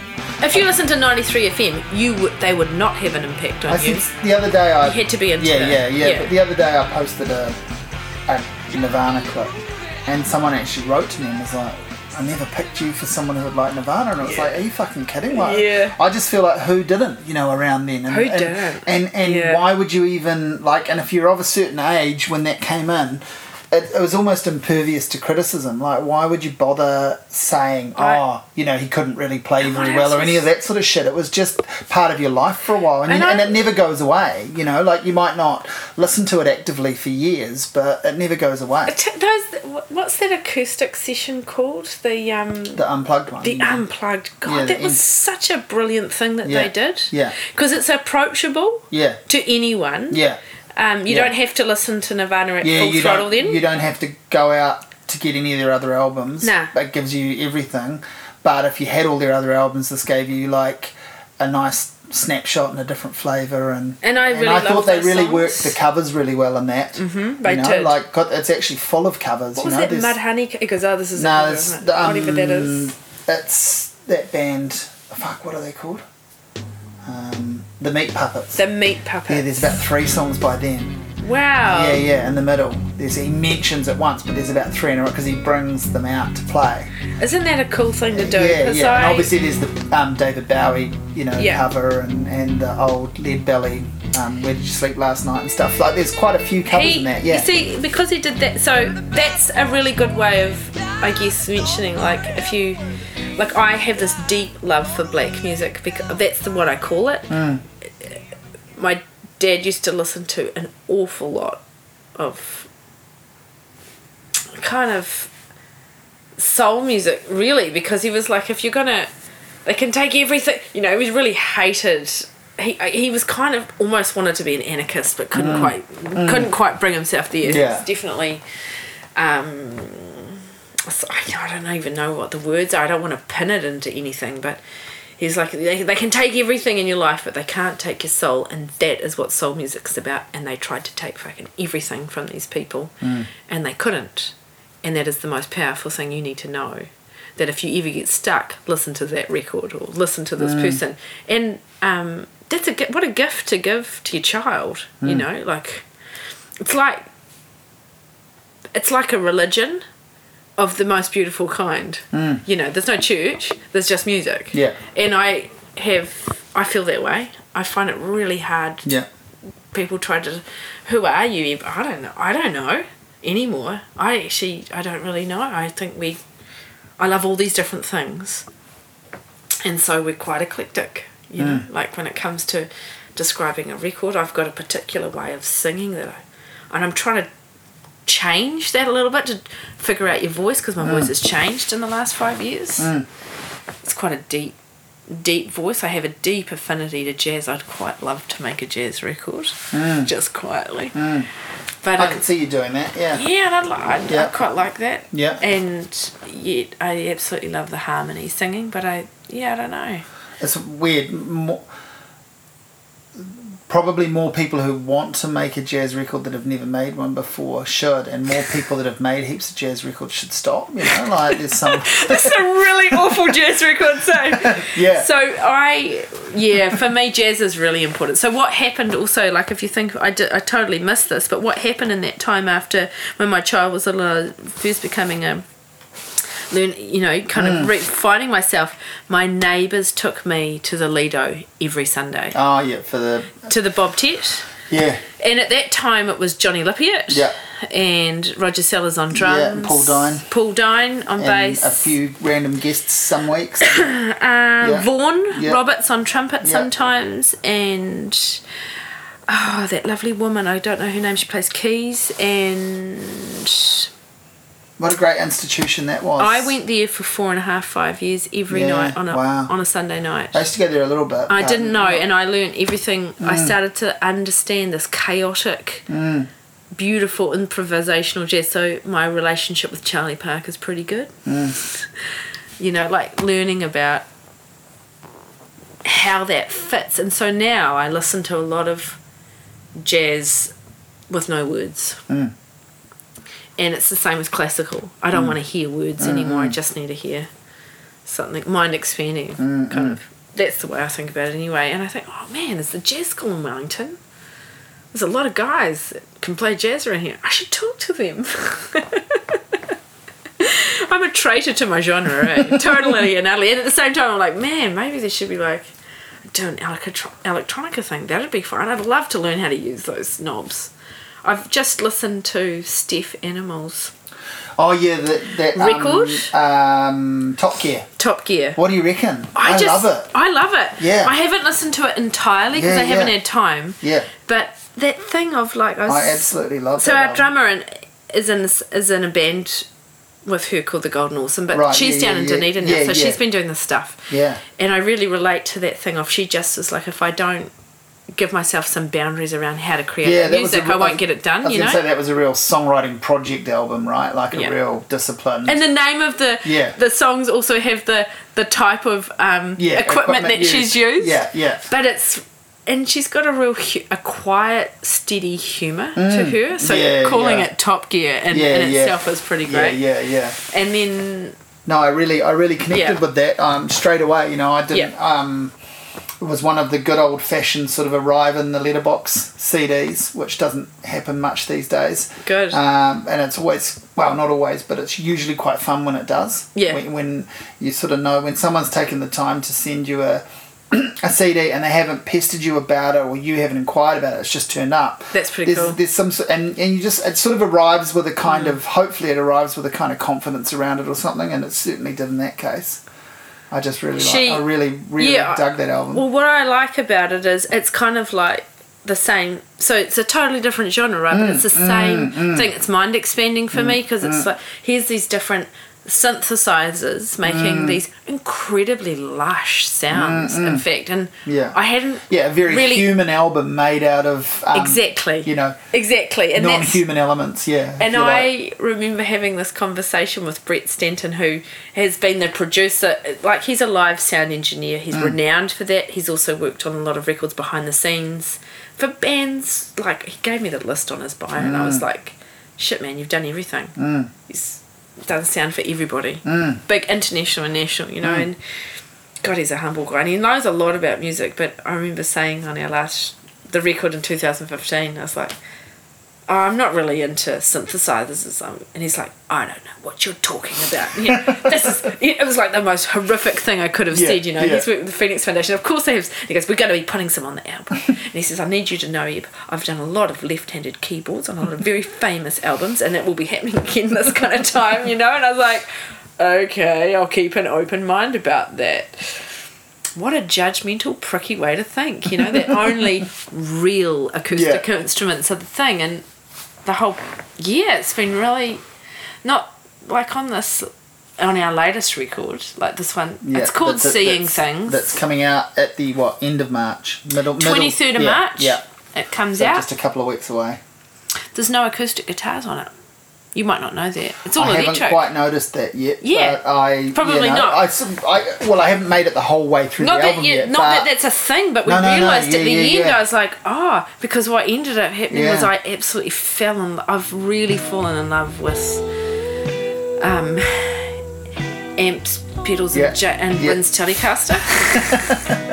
And I'm not and it's been good for me because when you're stuck behind an acoustic guitar all the time, it dictates the sound in a certain way, and we still are dictated to a certain extent by the way. So we totally got off topic, but like that thing about, you said, how does it go from being written into going to the stage? And so in the band, what will happen is I'll form the song I have to be comfortable with it, and the melody in the song is there. I've written all that. And then I take that to the band. And our band had a change, you know, we've had a change of drummer, but there's no, unless we have scheduling conflicts, the band, it's not a pickup band. We're a band that make the music together, and the whole point was we're quite a different little kettle of fish as to who we all are. And what we listen to, it's quite wide-ranging. This is probably the piece of the puzzle that I want to go back and fill in, is how the band actually forms. Because where we've sort of got to in and around all this stuff is you finally getting up on stage and singing some songs. So you get hooked into this community, and then when does it sort of crystallise for you, I need to have a band around me? Or when does that step happen, and how do you source the band? Totally. And how does it become Eb and Sparrow? Totally accidentally. Yeah. I think it's a perfect way for it to have happened, actually. Right. I didn't go out there going, I want a band. I went out there and a mutual friend of mine and Brin, so me and Brin Havelt, who plays lap steel in the band primarily now, didn't know each other. We had met once at a party, but in passing. And all I knew about him is he was completely mad on sailing, and he was quite small. And really fun. He's lovely to talk to, but I didn't really know him. And my friend Lizzie said, you should give Brin a call. He owns like 6 guitars, and he records, he loves projects. And I've told him about you, and he's really keen, so just give him a call. It took me weeks to call him. I just was like, finally I had this golden, because I didn't have any money. My problem at this point was I was writing so much, I wanted to archive the music. I actually didn't want to make a record. I didn't even really understand how that worked. I just wanted to record it down so that I could have a copy of what I was Reference doing. For yourself. Exactly. Like a library for myself, because that's how I knew how it worked. And because there were so many songs, and of course I've lost most of those songs probably now. So and the real moment came when I finally had the courage to call him, and that's kind of how Eb and Sparrow started. And we talked for about 2 hours, you know, on the phone, about music. Because I saw Eben Sparrow open for Rodriguez, and you were saying that that's one of the earliest. We had been together for about a year. You'd obviously built up to that moment, but that was obviously the first big profile thing. Another accidental moment that happened in my career, you know. But that's when but what I was going to take out of that was it's kind of like how you described first seeing the Eastern. You were just a trio, and this is when you were sitting down and all of this sort of stuff, right? It was quite a small. Well, it was an interesting one because at that point there were 5 of us in the band, right? And on that night, all 5 of us were there in different capacities. So our drummer was like our tour guide. They only wanted a trio. Right, yeah. Before Rodriguez because they didn't want the big setup of a band. So we had to choose the 3. And we had just become a band of 5 people. So Chris Winter happened to be working on the monitors that night. So he was I don't know if he was on the monitors, but he was definitely in the setup. So he was part of it, working for Oceania or something like that. Right. And our drummer Nick Brown at the time was out the back, and he was like any logistics. He was like our guitar techie guy. And on the stage is little Bryn sitting down with his little lap steel, and little Jason with his little bass amp mic'd up into these massive fuck off speakers, and then there was little Ebony going. But I feel like you guys were really well received at that. We were really well received. That was a really big. I sort of feel like it was huge. That must have been a really key moment for what's gone on after. It was pretty addictive, that moment. Yeah, I bet. Because you had the most beautiful sound. Yeah. And I panicked. So when we had a lot of help from Mark Rogers getting that gig. We got another 50 CDs printed just in case anyone wanted to buy them. That kind of thing, you know. Like we'd made an EP. Did you sell together? Yeah. And we sold heaps, actually. Good. We've done really well for like an industry that apparently is dying. I mean, we haven't sold thousands, but we've done all right. Going through your run each time. For our little, at the time we got them done at Amstel. We did all the artwork ourselves. Almost hand printed everything, you know, at that point. But we got up there on that stage and we did 6 songs that are original songs ourselves. We did a lot of practice. I was lucky Jason was playing bass. And has a beautiful harmony to me. He's got a very different voice. I'm quite deep, so there was that. And Bryn was on stage and he was playing lap steel, and so we had this full sound. And it was an absolutely life-changing moment. And I did feel ready. What happened was I had a panic attack, and I called a friend and I said, holy shit, what am I supposed to do? We've got the Rodriguez gig. I've never played over to and the night before 2 nights before we'd played with a local band, Claude Rains, at Bodega to maybe 30 people. And then we played to 4,000 people in the TSB Bank Arena. It was a pretty big change. Yeah. But it was the same thing. You honour both audiences, right? Yeah. So I remember calling a friend and saying, I don't know what to do. And he said, that's how I met Brett Stanton, who's then recorded both of our other records, because I was like, what am I supposed to do? He goes, well, first thing you need to stop panicking. And then you need to start breathing. And then you need to go and buy a mute pedal. And that's what I did. And you had this other bonus at that gig too, was that then Rodriguez came on and he was actually quite shit. So, you know. I loved that gig purely for the fact that we played and we were sort of stage. It was exciting.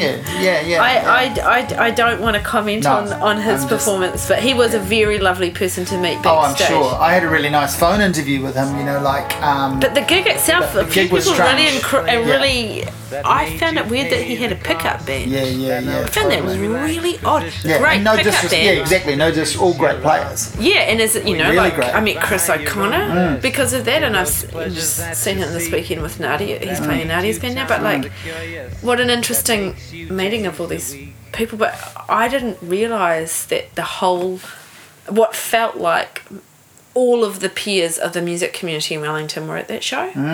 Oh yeah, it was a really interesting audience, a really interesting sort of buzz around that gig, because obviously, you know, there was the old audience that Yes, grew that- up on his record because he was quite big. Who here my in mother this- did. My Exactly. mother was like, So- I love him. And then there was this whole new wave of Yeah. people that had discovered him through the Through the- documentary. yeah. And Yeah. so it was quite a fascinating audience to be part of. I And I guess with the local pickup band, there were loads of industry comps. You know, knew like it I was, think that's why I there think were it lots was of. really, really. I think it was a really important gig, and I knew that it was a significant gig.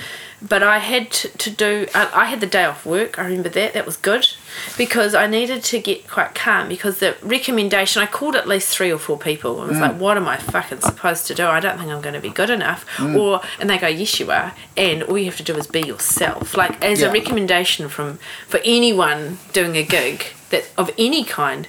Be yourself. Yeah. If you try and be Yeah. something other than that, you'll lose it. Be yourself and Be yourself. believe in what you're doing. Yeah. So I just sung the songs the best I possibly could, and that totally worked. You Yeah. know, yeah. It was a So that's what year was that? 2014. Yeah. Maybe 2013. 13? Because he came back, he did 2 shows. Yeah, I didn't do I didn't do the last he one. did one like about a year after all. I think 10 Holly months after. Aerosmith opened for him. I when he can't came remember. I back this did time. go to that. It was also not great, but you know, again, it also had this kind of reverence around it, where there were some people there that just thought it was amazing. Even Yeah. though it was, you know, just I think if you were Just fine. there as a mega fan, you would just love it. Does that make sense? But if you're Kind of. there as a discerning music fan for the music side and you feel let down by, I guess, yeah, I found it really odd that he had a pickup band same. and he was touring at a world level. I found that really odd. Same. Especially Yeah. because he is almost blind. Yeah. You can do a pickup band in a small, like Wanda Jackson came to Wellington and, you know, well in her 70s and played at the bathhouse with the Boom Shack band, basically. Oh, that would have been And really it was, cool. was great, you know. Yeah. And she travels with her husband, who's her manager, and they Yeah. are this old couple that cruise around the world, and they have pickup bands, but they play in like clubs Yeah. and bars, Yeah. and that makes sense. And Yes. the Wellington show certainly worked because Yeah. Boom Shack band was perfect for it. Yeah. So it was great. Yeah. But yeah, taking a pickup band to a stadium just feels. I feel like yeah, there's totally. something a bit funky Oh, there. totally. Well, you know what? There's an irony because there was a you know, this guy, you know, reckons he didn't get paid and all of this sort of stuff, all this, you know, all the stories about missing out on money and all of that sort of thing over the years, and then there's a live recording that you can buy that has that local pickup band on it, and none of them knew anything about it, which is kind of a that is- ghastly irony. I think he is a genuine person. I got that feeling from him. Same. And his girlfriend, Bonnie, who you wouldn't have met her probably. No, she no. sat side of stage the whole time. Yeah. I don't know if you noticed, but the microphone had a yellow covering on it so he can see it. Right. She's wearing yellow side of stage Yeah, so right. he can see it. Yeah. She's awesome. They've Yeah. been together for 15 years. Yeah. And I really kind of got a really good feel about them Yeah. as people, and you know, and it's also like we're just little tiny segments of one night that's much bigger than us. It has Oh, nothing sure. to do with us. It's just interesting because I think that second gig in particular, it's just killed his music for me, which is because I was into, you know, He wrote some incredible lyrics, some for incredible sure, songs. and you know, and about social things that are still really significant in America at this point, more just the same as any other. And also trying to get a job, you know, not having money, not having a job, not all of that shit. That's my still- discovery of his way it is. music, or the recommendation that led me to his music, goes back to what you were talking about with the, you know, the loss of the service desks at the library. It went back to the old-fashioned record Yeah. store where you Yeah. built up a relationship with someone and they recommended something to you. Yes. So, you know, I got into stuff because of the good old fisheye discs. And Yeah, of Seamus course. was incredible, and he put me onto so many kind of key albums and artists, and so every time I used to listen to him, it was wrapped up in that. Yeah. And just it doesn't always happen for me, but it's kind of been completely killed. I feel that way. Like, this is a totally different record store. but it was a cafe as well. Parsons. Oh yeah. Down there. I was a huge fan of. Do you know how Classical and Jazz? Classical and Jazz, thing, right? and a beautiful bookstore. Yep. As well. Yeah. And it's down the other end, so it was in the CBD area. Yeah. But as far as like going to have a filtered coffee and like a nice little pie for lunch, good place to have a band meeting. We always had to worry about band meetings. Well, let's go to Parsons. That sounds great. It was a neat little place. It's a cool little place. They got really. I felt a little bit conflicted because they got really. I think one of the dudes wrote a letter into the paper basically saying that Borders setting up on Lambton Quay was kind of the final nail in their coffin, and I was a real appreciator of Parsons, but I worked at Borders, like it was my job getting back into, and I sort of I felt a tiny bit stink, and then I was like, oh well, it's not, the problem's bigger than just me. But the problem is bigger than that, and it's a little bit sad because those smaller industries, I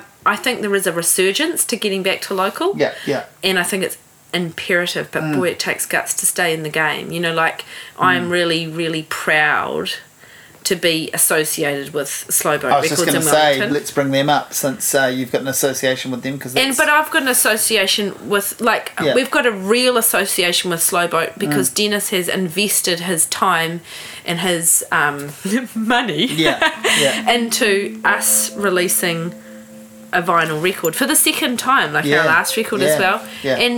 And he's done, and it's not something that happens often. No. I also want to mention that I have a really, really good relationship with Rough Peel, who are in Cuba Street, and I have a really good relationship with Upper at Death Ray Records, and I try and have that with any record store, because if you're staying in the game as a New Zealand record store owner, you're with us. Do you know what I mean? You're with us as far as musicians go. And also, you grew up, you fondly detailed. Yeah, and there were before lots of the little feeling record of stores. growing up with records and learning how to appreciate them, and there was, I don't even remember the name of the record store in Hastings, but there was one. It was Sutcliffe's. There was Sutcliffe's. Music instruments, but also music. Not so much Sutcliffe's. There was one that was a little narrow one with little beat music. Yeah. Okay, here at Tonga Street, right? Yeah, and then there was the one that changed, it was whatever was the brand du jour. It was HMV, it was Brash's, it was ECM. That's right. Yeah. And then it changed and it moved to Kmart. I remember that. Going to Kmart and getting Cafe Del Mar for $5 and feel like I'd won the jackpot, Like... I don't know why. It's just like... but I felt a bit stink. Yeah. I totally felt stink about buying that. So I'm still a huge fan of secondhand records. When we get rental cars, we always get the really low-end, old, cheap rental cars to fit 5 band members in. It's great with all of our shit. We always go to secondhand stores and get a couple. Well, I do. If I'm in the car, I go and get a couple of they're $1 each or $2 each for a CD because they've still got CD players mostly. Yeah. And you listen to something at the end, you just kind of get rid of it. But it's that thing of having that stuff in the car. It's good. Yeah. So the record, you did a first album in what, 2014? Yes. 13, so the first record we did was that's the first big record. We'd made a few EPs before, and our EPs are all self-made. Yeah. And that's what I mean. The first sort of proper full-length album comes out then. I don't want to wince at some of that stuff. But this is you're learning in front of. Yeah. You're learning your craft in front of all the stuff, and we were just having a go, really. And it's the easy. I loved making those EPs because, do you know how many CD covers I have signed on my sewing machine and got a stamp made and handwritten? People own them in their houses. It's kind of like, I'm hoping one day they'll make them lots of money, or they'll just get rid of them, whatever. But and then when we made our first CD, we went down to Littleton with Ben Edwards and we made our record. We didn't finish the record with him as far as mixing went because North Island and South Island became we've always had a little trouble with mixing by having people that we really dearly love wanting to do stuff and being too far away from us. And we didn't make a lot of money, so at this point we're totally self-funded completely. So we do shows, We don't pay ourselves. Yeah. All of the money goes into the band. Band kitty. Yeah. And I was really proud of us getting that record out. We had a lot. It wasn't. I'm a slow burn. I don't think we're a hit. I don't even know what to say. It's like we're just a band. I made a lot of songs, and these are the songs that we deemed worked out, and we put on a record. And we loved playing those shows. We got a lot of shows. Doing shows, making a record makes you, I believe, way better at performing that work live, because you have gone through it with a fine-tooth comb at the time. Well, it's makes the show a celebration of something, or it's a reason for you're the show. You're comfortable with each other, though. As a band, you're much more comfortable with each other. Sure. You're like, oh, I know where this is going, and you can take a few more risks, maybe. And the dialogue's already open with your audience, in a way, like hopefully. Yeah. Not every. You're always open to winning people over on the night and hoping that they bring someone along that hasn't heard you before. And I just really all always of that, hoped. But I always just really hoped that I didn't fuck up too early on stage. In all honesty, I'm like, if I didn't really fuck up too bad, I've done all right. And if people came, that's awesome. When people started coming that we didn't know, that was a huge day for me. I was like, oh my God, I don't know these people. This is amazing. And so for someone who worried about public speaking and is prone to anxiety, how many times do you think you've royally fucked up on stage? Oh, I've definitely fucked up a few times on stage. So I've just said things that are so inappropriate. Yeah. For me, the worst things that I've actually had my worst ever gig you were at, and you were in the other room. I must have sensed something. Yes. Where was this? Which one was this? The worst gig I have ever done, and it was so sad for me because I was in the middle of a national. It was only 2 shows, but they were really big shows with Beth Orton, and we came back and it was a Tuesday night, and we did the Carterton Event Centre, and we did the songs of Leonard Cohen. Oh yeah. And you were interviewing Sylvie Simmons. Yeah, of course. And I was terrified of you. Oh really? I was absolutely terrified of you. I was like, oh my God. Brilliant. What, terrified that I was there? It was you were there. Yeah. You were there. Yeah. This is Mr. Ruthless. Right. He's on the fucking stage. He's going, oh crap. Sylvie, what a darling. Yeah, she was cool. What an amazing person. I just was won over by her completely. Brilliant. Yeah, I'd met her before. I'd met her when I went over to the States the first time, and so I think that's why Mark got me to interview her, because I had actually met her. And you know stuff about stuff, like you understand. Oh, sure, but the book and... yeah, for sure. But also, I think it helped because I remember her saying something about. Like, I think he had said, oh, Simon will be interviewing you, and she was going, who's Simon? Yeah. And it wasn't until about the third conversation with him that he clicked. She said my surname or whatever, and she was like, oh, why didn't you just say that? Yes, I've met him, I know who he is. So well, I didn't actually. That's funny because I don't know what you did that night. Like, that's good. So I'm so pleased. I didn't hear. I really didn't hear any of the music. I remember going to the side. It's like a bad abstract painting occurred. Right. When you were supposed to be kind of like you're meant to make sense. What did you play? Well, first off, it was Leonard Cohen, and here's the 6/8 timing that I wasn't used to. Yeah. Because I'm stuck in a different land at this point. Yeah. And this is the most significant songwriter in the world, you know. And So- Sylvie Simmons is on stage, yeah. Simon Sweet was on stage, and National Radio are recording it. And my peers are with me, so there's some people that are really good from the ukulele International Ukulele Orchestra. Yeah. Then you've got Jesse Sheehan. Is it Jesse Sheehan? Jesse Sheehan. And then you've got the guy, French for Rabbits. and you had the guys from John the Baptist. That's right. And they're all actually musicians, and I felt like, what the fuck am I... I was so lack of sleep. Because I'd been away with this Beth Orton gigs, I was quite tired. And basically, I had to stop and start a song twice on stage. Gosh, see, I'm oblivious to all that. I'm so pleased. See, that is the most horrific thing that's ever happened. And because I wanted to know it... that was quite a... My memory of that night is that it was quite a sort of, being that it was Leonard Cohen, and quite a hushed reverential kind of tone, and you know, Yes. a bunch of sort of people in the audience who clearly cared about him and his I think music. it was a point, and the thing is that we'd actually done a really great rehearsal on the stage and sound check, and Sylvie had stood on the side and she's like, "Oh wow, you guys Right. are amazing.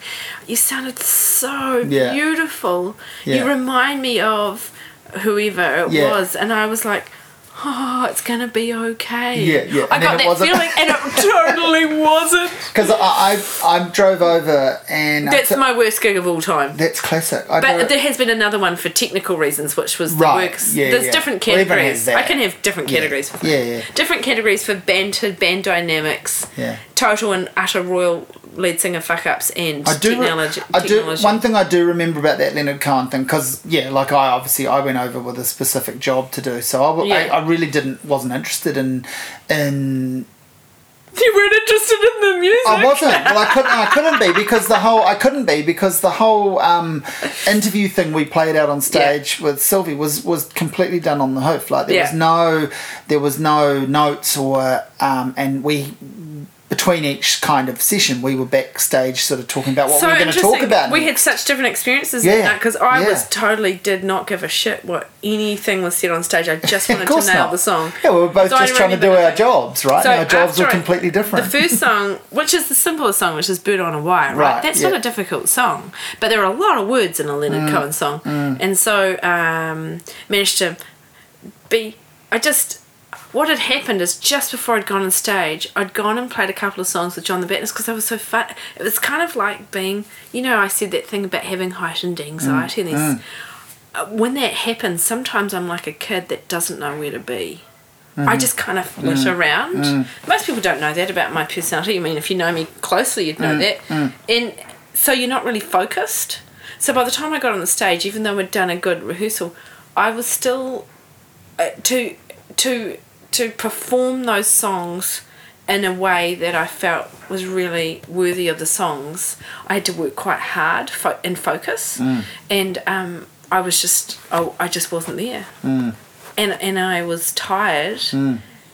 When I say tired, I'd had probably about altogether 9 or 10 hours sleep in about 3 days because of these other shows that we'd done. So I was really on and I'd gone to work that day because I had to try and retain my work.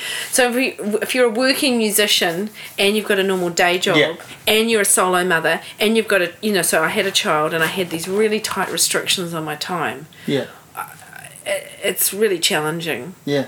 So I can't wing it. I can wing my own songs. Yeah. Because I practice them and I write them. Yeah. But other people's, I have to work really hard for covers. So no Leonard Cohen covers on the tour now? Well, interestingly enough, after that happened, I had to get back on the horse. So the one that really went down the gurgler was Chelsea Hotel. Mm-hmm. And I love that song. Great song. It's an amazing song, and I've done it several times since. And I sing it a little bit. I don't sing it like him, right? Mm-hmm. So I started doing it in a different... I've got a different register, and I love that song very much. And I've started... I did it for a while just to get back on the horse because I was like... But not when I left... I left that gig early and cried all the way home on the Rimatuckers. Fuck this is all I could have. And fuck this. And it was a real low moment, and it's kind of like... It could actually break your spirit a wee bit. So as I did at the time, I phoned a friend because musicians are always up really late.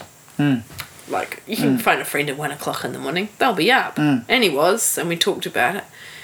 And he proceeded to tell me all of the things that had ever gone wrong on any of their major performances. And I did point out that they were all technical issues and not artistic fall downs. So I still felt like I was more... like no one understood your pain. No, more like I was a failure, Yeah. It's like, but I think you've kind of got to have that to get back on the other side. So I did... I don't think we've had anything as horrific ever since. That is bad. I mean, that sounds bad. Thanks. Yeah. So,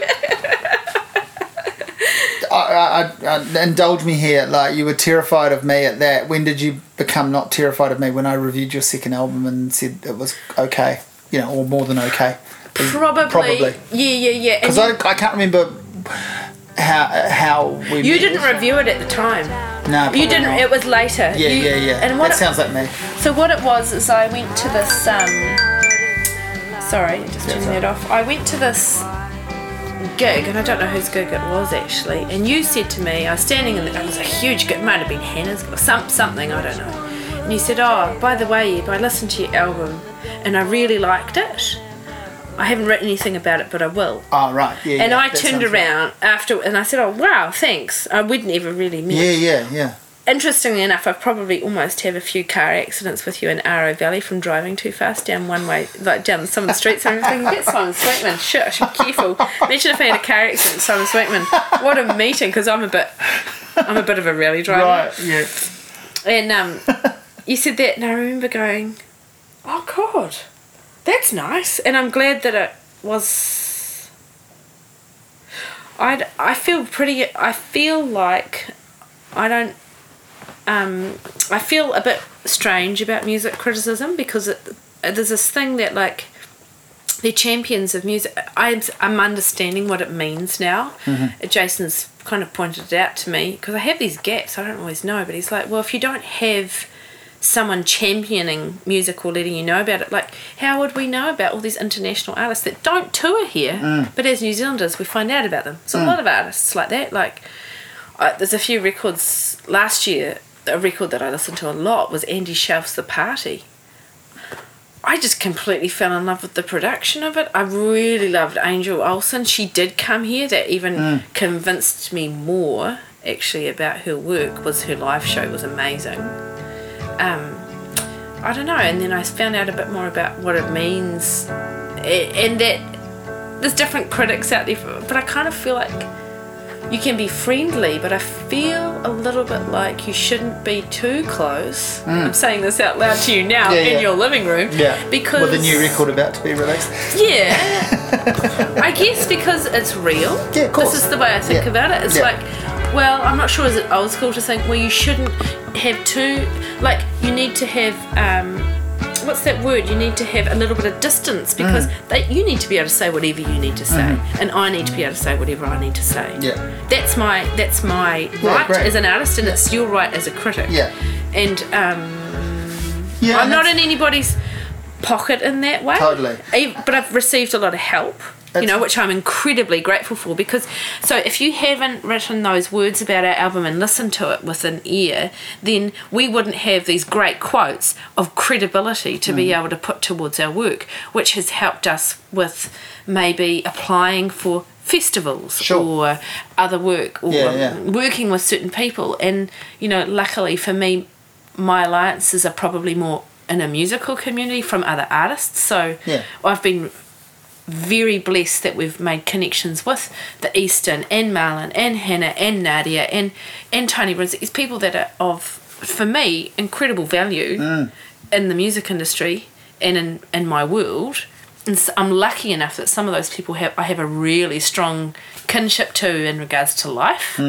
But they can say and do whatever they think, and I need to be able to do the same. But I don't know, I feel like there's like this... Yeah, this is New Zealand is a village, See, that's one of the reasons I wanted to, I guess, I mean, I don't just always talk to musicians, but or other writers that I've written about or anything, but it's one of the reasons I started the podcast was it's nice to be able to just talk to them, talk to people, and I guess show people that I'm a person and that I'm approachable, because the thing you were saying about distance is very true from my side too. I mean, if I'm at a gig and you see me backstage and it's not something like that Leonard Cohen thing where I'm actually working, then fucking shoot me. I don't want to be backstage at a person's gig unless they're a really good friend of mine or I'm on the bill in some capacity, because otherwise my job's there to comment on the music, and the handful of times I have been backstage at things for one reason or another, I see all the fucking suck up wannabe music journos, and they're revolting, like watching them operate, and I get that, the craft of music journalism doesn't really exist anymore, and I get that when you're young and hungry and you're a student journalist and stuff, it's exciting to go backstage or to whatever, but it's actually fucking boring Well, it's not really what you're supposed to be doing unless you're back there to I do don't an really interview. fit the mould of this thing that says. So I don't really. Well, neither do I. I don't really get starstruck anymore. No. I get incredible reverence. Like I do have those movement. I have respect, a deep respect, and that goes across any art form or person. Sure. Actually, it could just be the way that they think or something. So I relate. I've really loved listening to interviews actually like this, not dissimilar to this, from some heroes of mine, but I don't always love their music. Like, I'm not a huge Joni Mitchell fan, but I really love her. I think she's an amazing person with an incredible outlook on life, and she's quite direct. Yeah. And I love some of her music, but I'm not a massive fan. But that hasn't, and it's the same with Patti. I think about Patti Smith, and I think there's this huge resurgence because she's become I guess more of a writer now. So her music, and what an amazing. Just Kids was an incredible book. Oh yeah, that book blew my mind. Yeah, and I hadn't read, and it's so fast paced with a lot in it. Yeah. That I hadn't read for a while. So that was, and I can't do music if I'm going to try and edit myself to be something that the industry wants me to be. Yeah. So I don't know how it's all going to work out. But that's interesting. Like you know, we talked about Rodriguez, and you mentioned opening for Beth Orton. You've had some quite good opening support slots where sometimes you probably don't get to meet the person, or if you do, it's a real token. This is such and such. Sometimes it's a token, and sometimes it's super cool, man. Like Beth was amazing. Yeah, she's way more interesting to me now that I've met her. Like, I was quite struck by her. Yeah. She's really tall. And hilarious. I didn't go to that show, but I saw it like at the Big Day Out years ago when I was quite a fan. And it's not that I'm not now, but I just haven't kept up with all of her stuff. But I thought she was great. She's a classic one that reminds me of like an extroverted introvert. Right, Yeah, I reckon she's that. I reckon she's totally that. She's really smart. Yeah. And she's got this cute little English accent, and it's a little bit posh, but she's not really posh. She's just herself. Yeah. And she was awesome. I don't know. I've met, I've been lucky to. I felt really nervous about being interviewed because sometimes I come across all right, and sometimes I just come across like I don't know if I've got any. I find it hard. Like, you asking me questions is good because I find it hard to produce some kind of that much. Have I? Well, no, more like asking me to explain things. Sure. So how do you think this is going? Well, I think I haven't. Good until I've asked you how you think it's going. It's been really nice to meet you in your home, I have to say. Yeah. Because it is about the music. We have worked our asses off as a band, and I really toured so much at the end of 2015 and 2016 to the point that I had to kind of slow right down because for me I feel intensely proud of my friends in music who are touring internationally, and all of them, and they're quite different. All of the people that are taking off, they're quite different, But I'm so proud of them for doing it. And I really want to go overseas, and I don't know. Our band had to cement itself with a new drummer, to cement itself back into who we are. It was really good, and the live shows are different than a record. So, unless you got unless you got anything else after this you want to talk about, I feel like we should talk a little bit more about the new album and what's coming up. So so how long have you sat on this record for? So you made it a while ago. We made it in January of 2017. Yeah. And we asked friends we did a fundraising show which you were at. Oh yeah. Did I DJ at that one? Yeah. It was great. Yeah. Thank you. Did a great job. It was fun. Yeah, it was fun, and it was a big turnout. It was a good gig. Yeah. And I hope some people come back. It'd be great. Yeah. And you had Barry Saunders play as well. And we had Nadia play. Yeah. And no, Barry didn't Oh play. no, yeah. He's played lots for us, Yeah. Nadia played, Rosie Tinty played, Yeah. Kim and Dusty played with mates, so that Richard Klein played them, and he's really good. He's great. So, and it was a good kind of split of people, really, and it was cool. And from that, we made a record.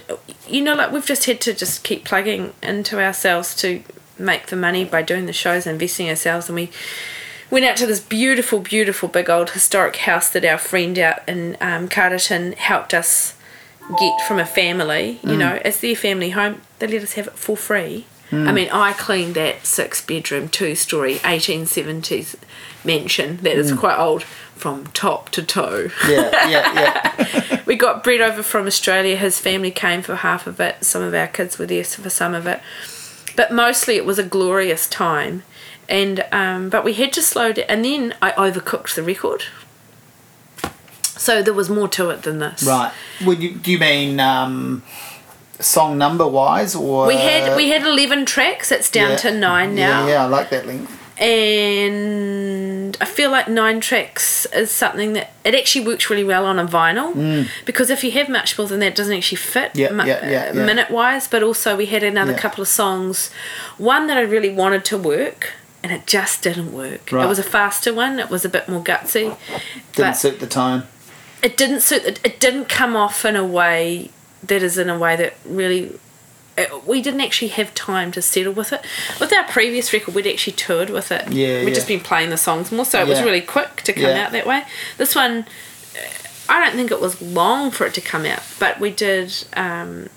We then tried to fix the songs up, and really just had to take the songs off. That I didn't need any more cooking; it just needed to come off. And I've got this real love with kind of more spaciousness in music at the moment. I didn't really fully understand what production meant until I've really started listening to music differently in the last 2 years, especially in the last 2 years. And it's been glorious to go, all those little things about production are super interesting.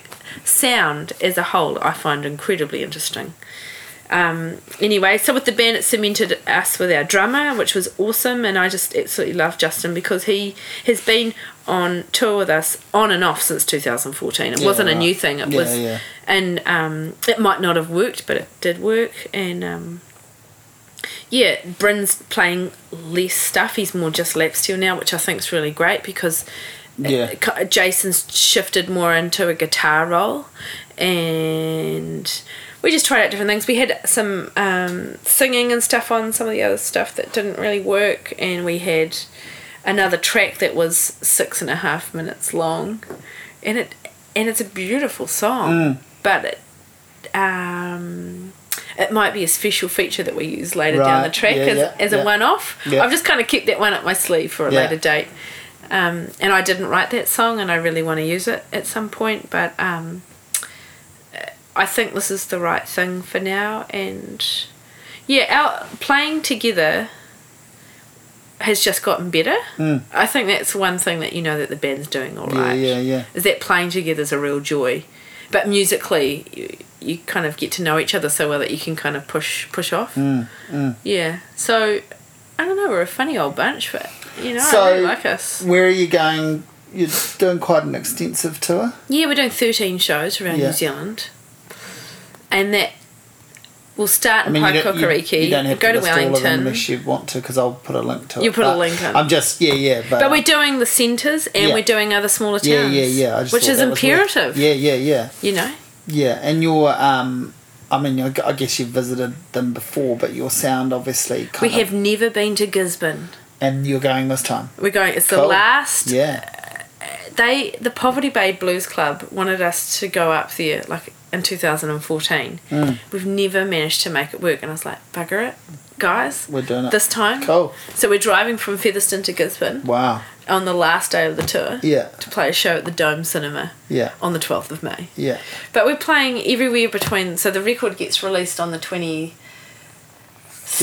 of March, and we do our first show in Paikokariki, then we go to Wellington, then we go to the South Island, we play Nelson Musselin, then we come back to the North Island for some Auckland, Hawke's Bay, we're going to do a show together with Carnivorous Plant Society Yeah. at the Tuning Fork, which I'm Yeah. really excited about because I think they're an amazing group of musicians. Yeah.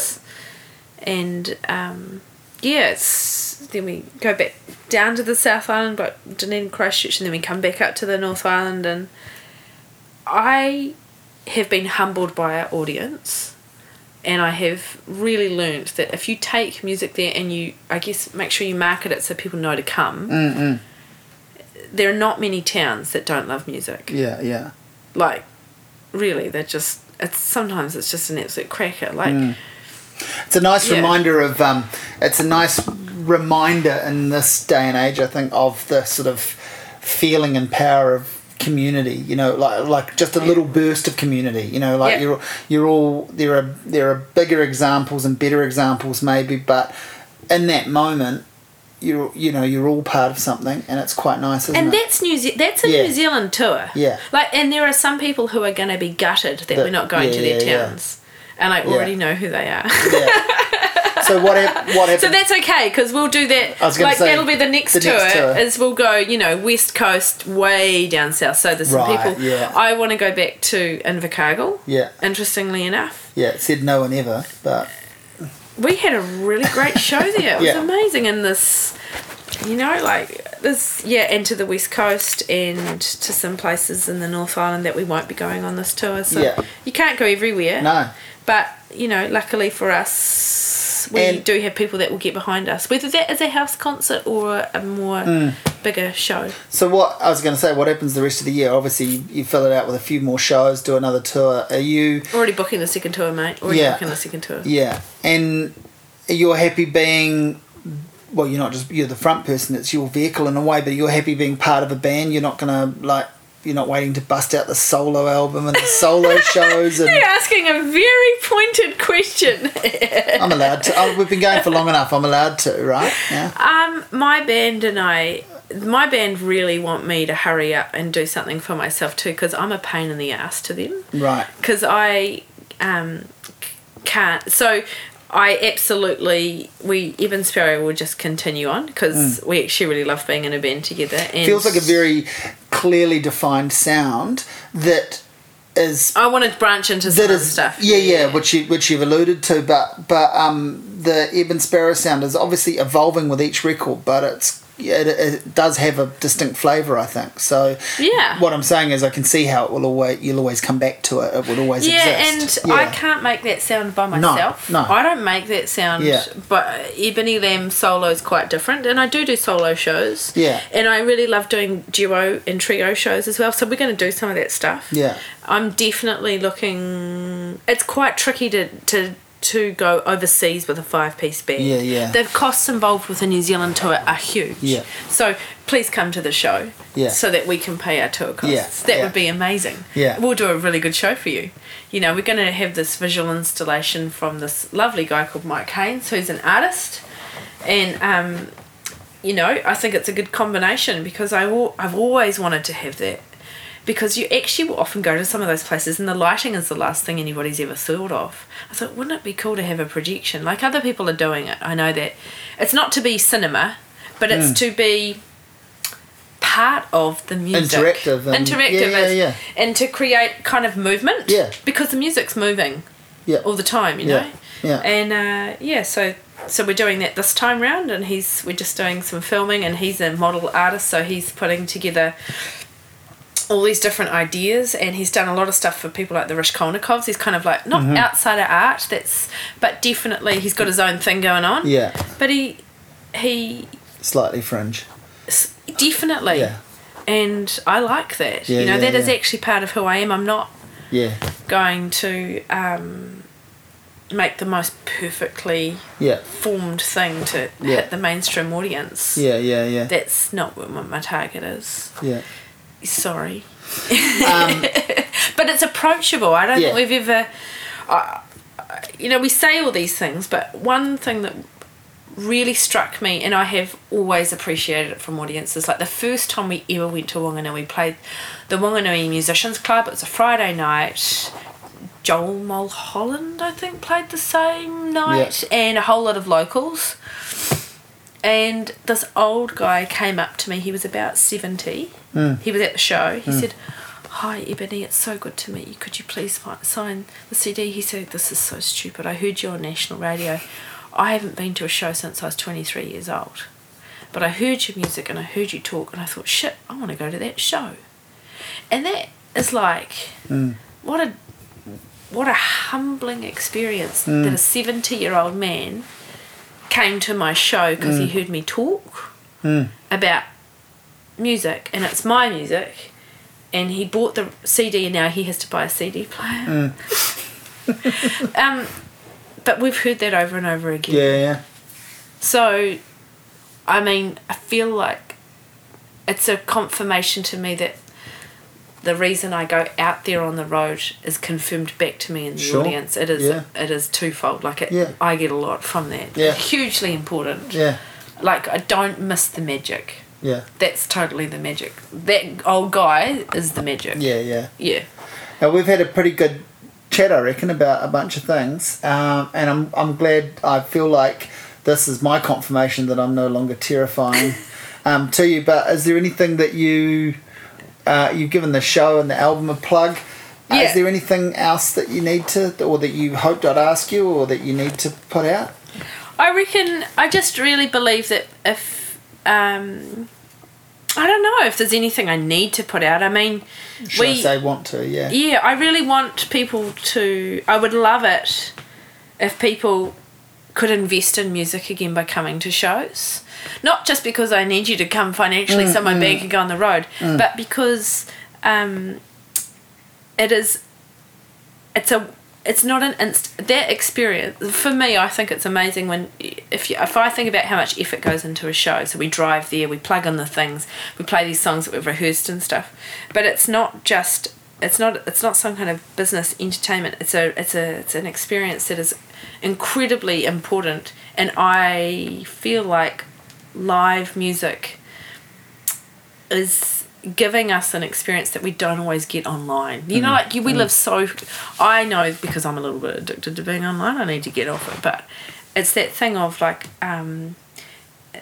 it's in the moment. That night will never be repeated again. Like I have all these beautiful memories of all these shows. God, there's a shitload of effort goes into those shows.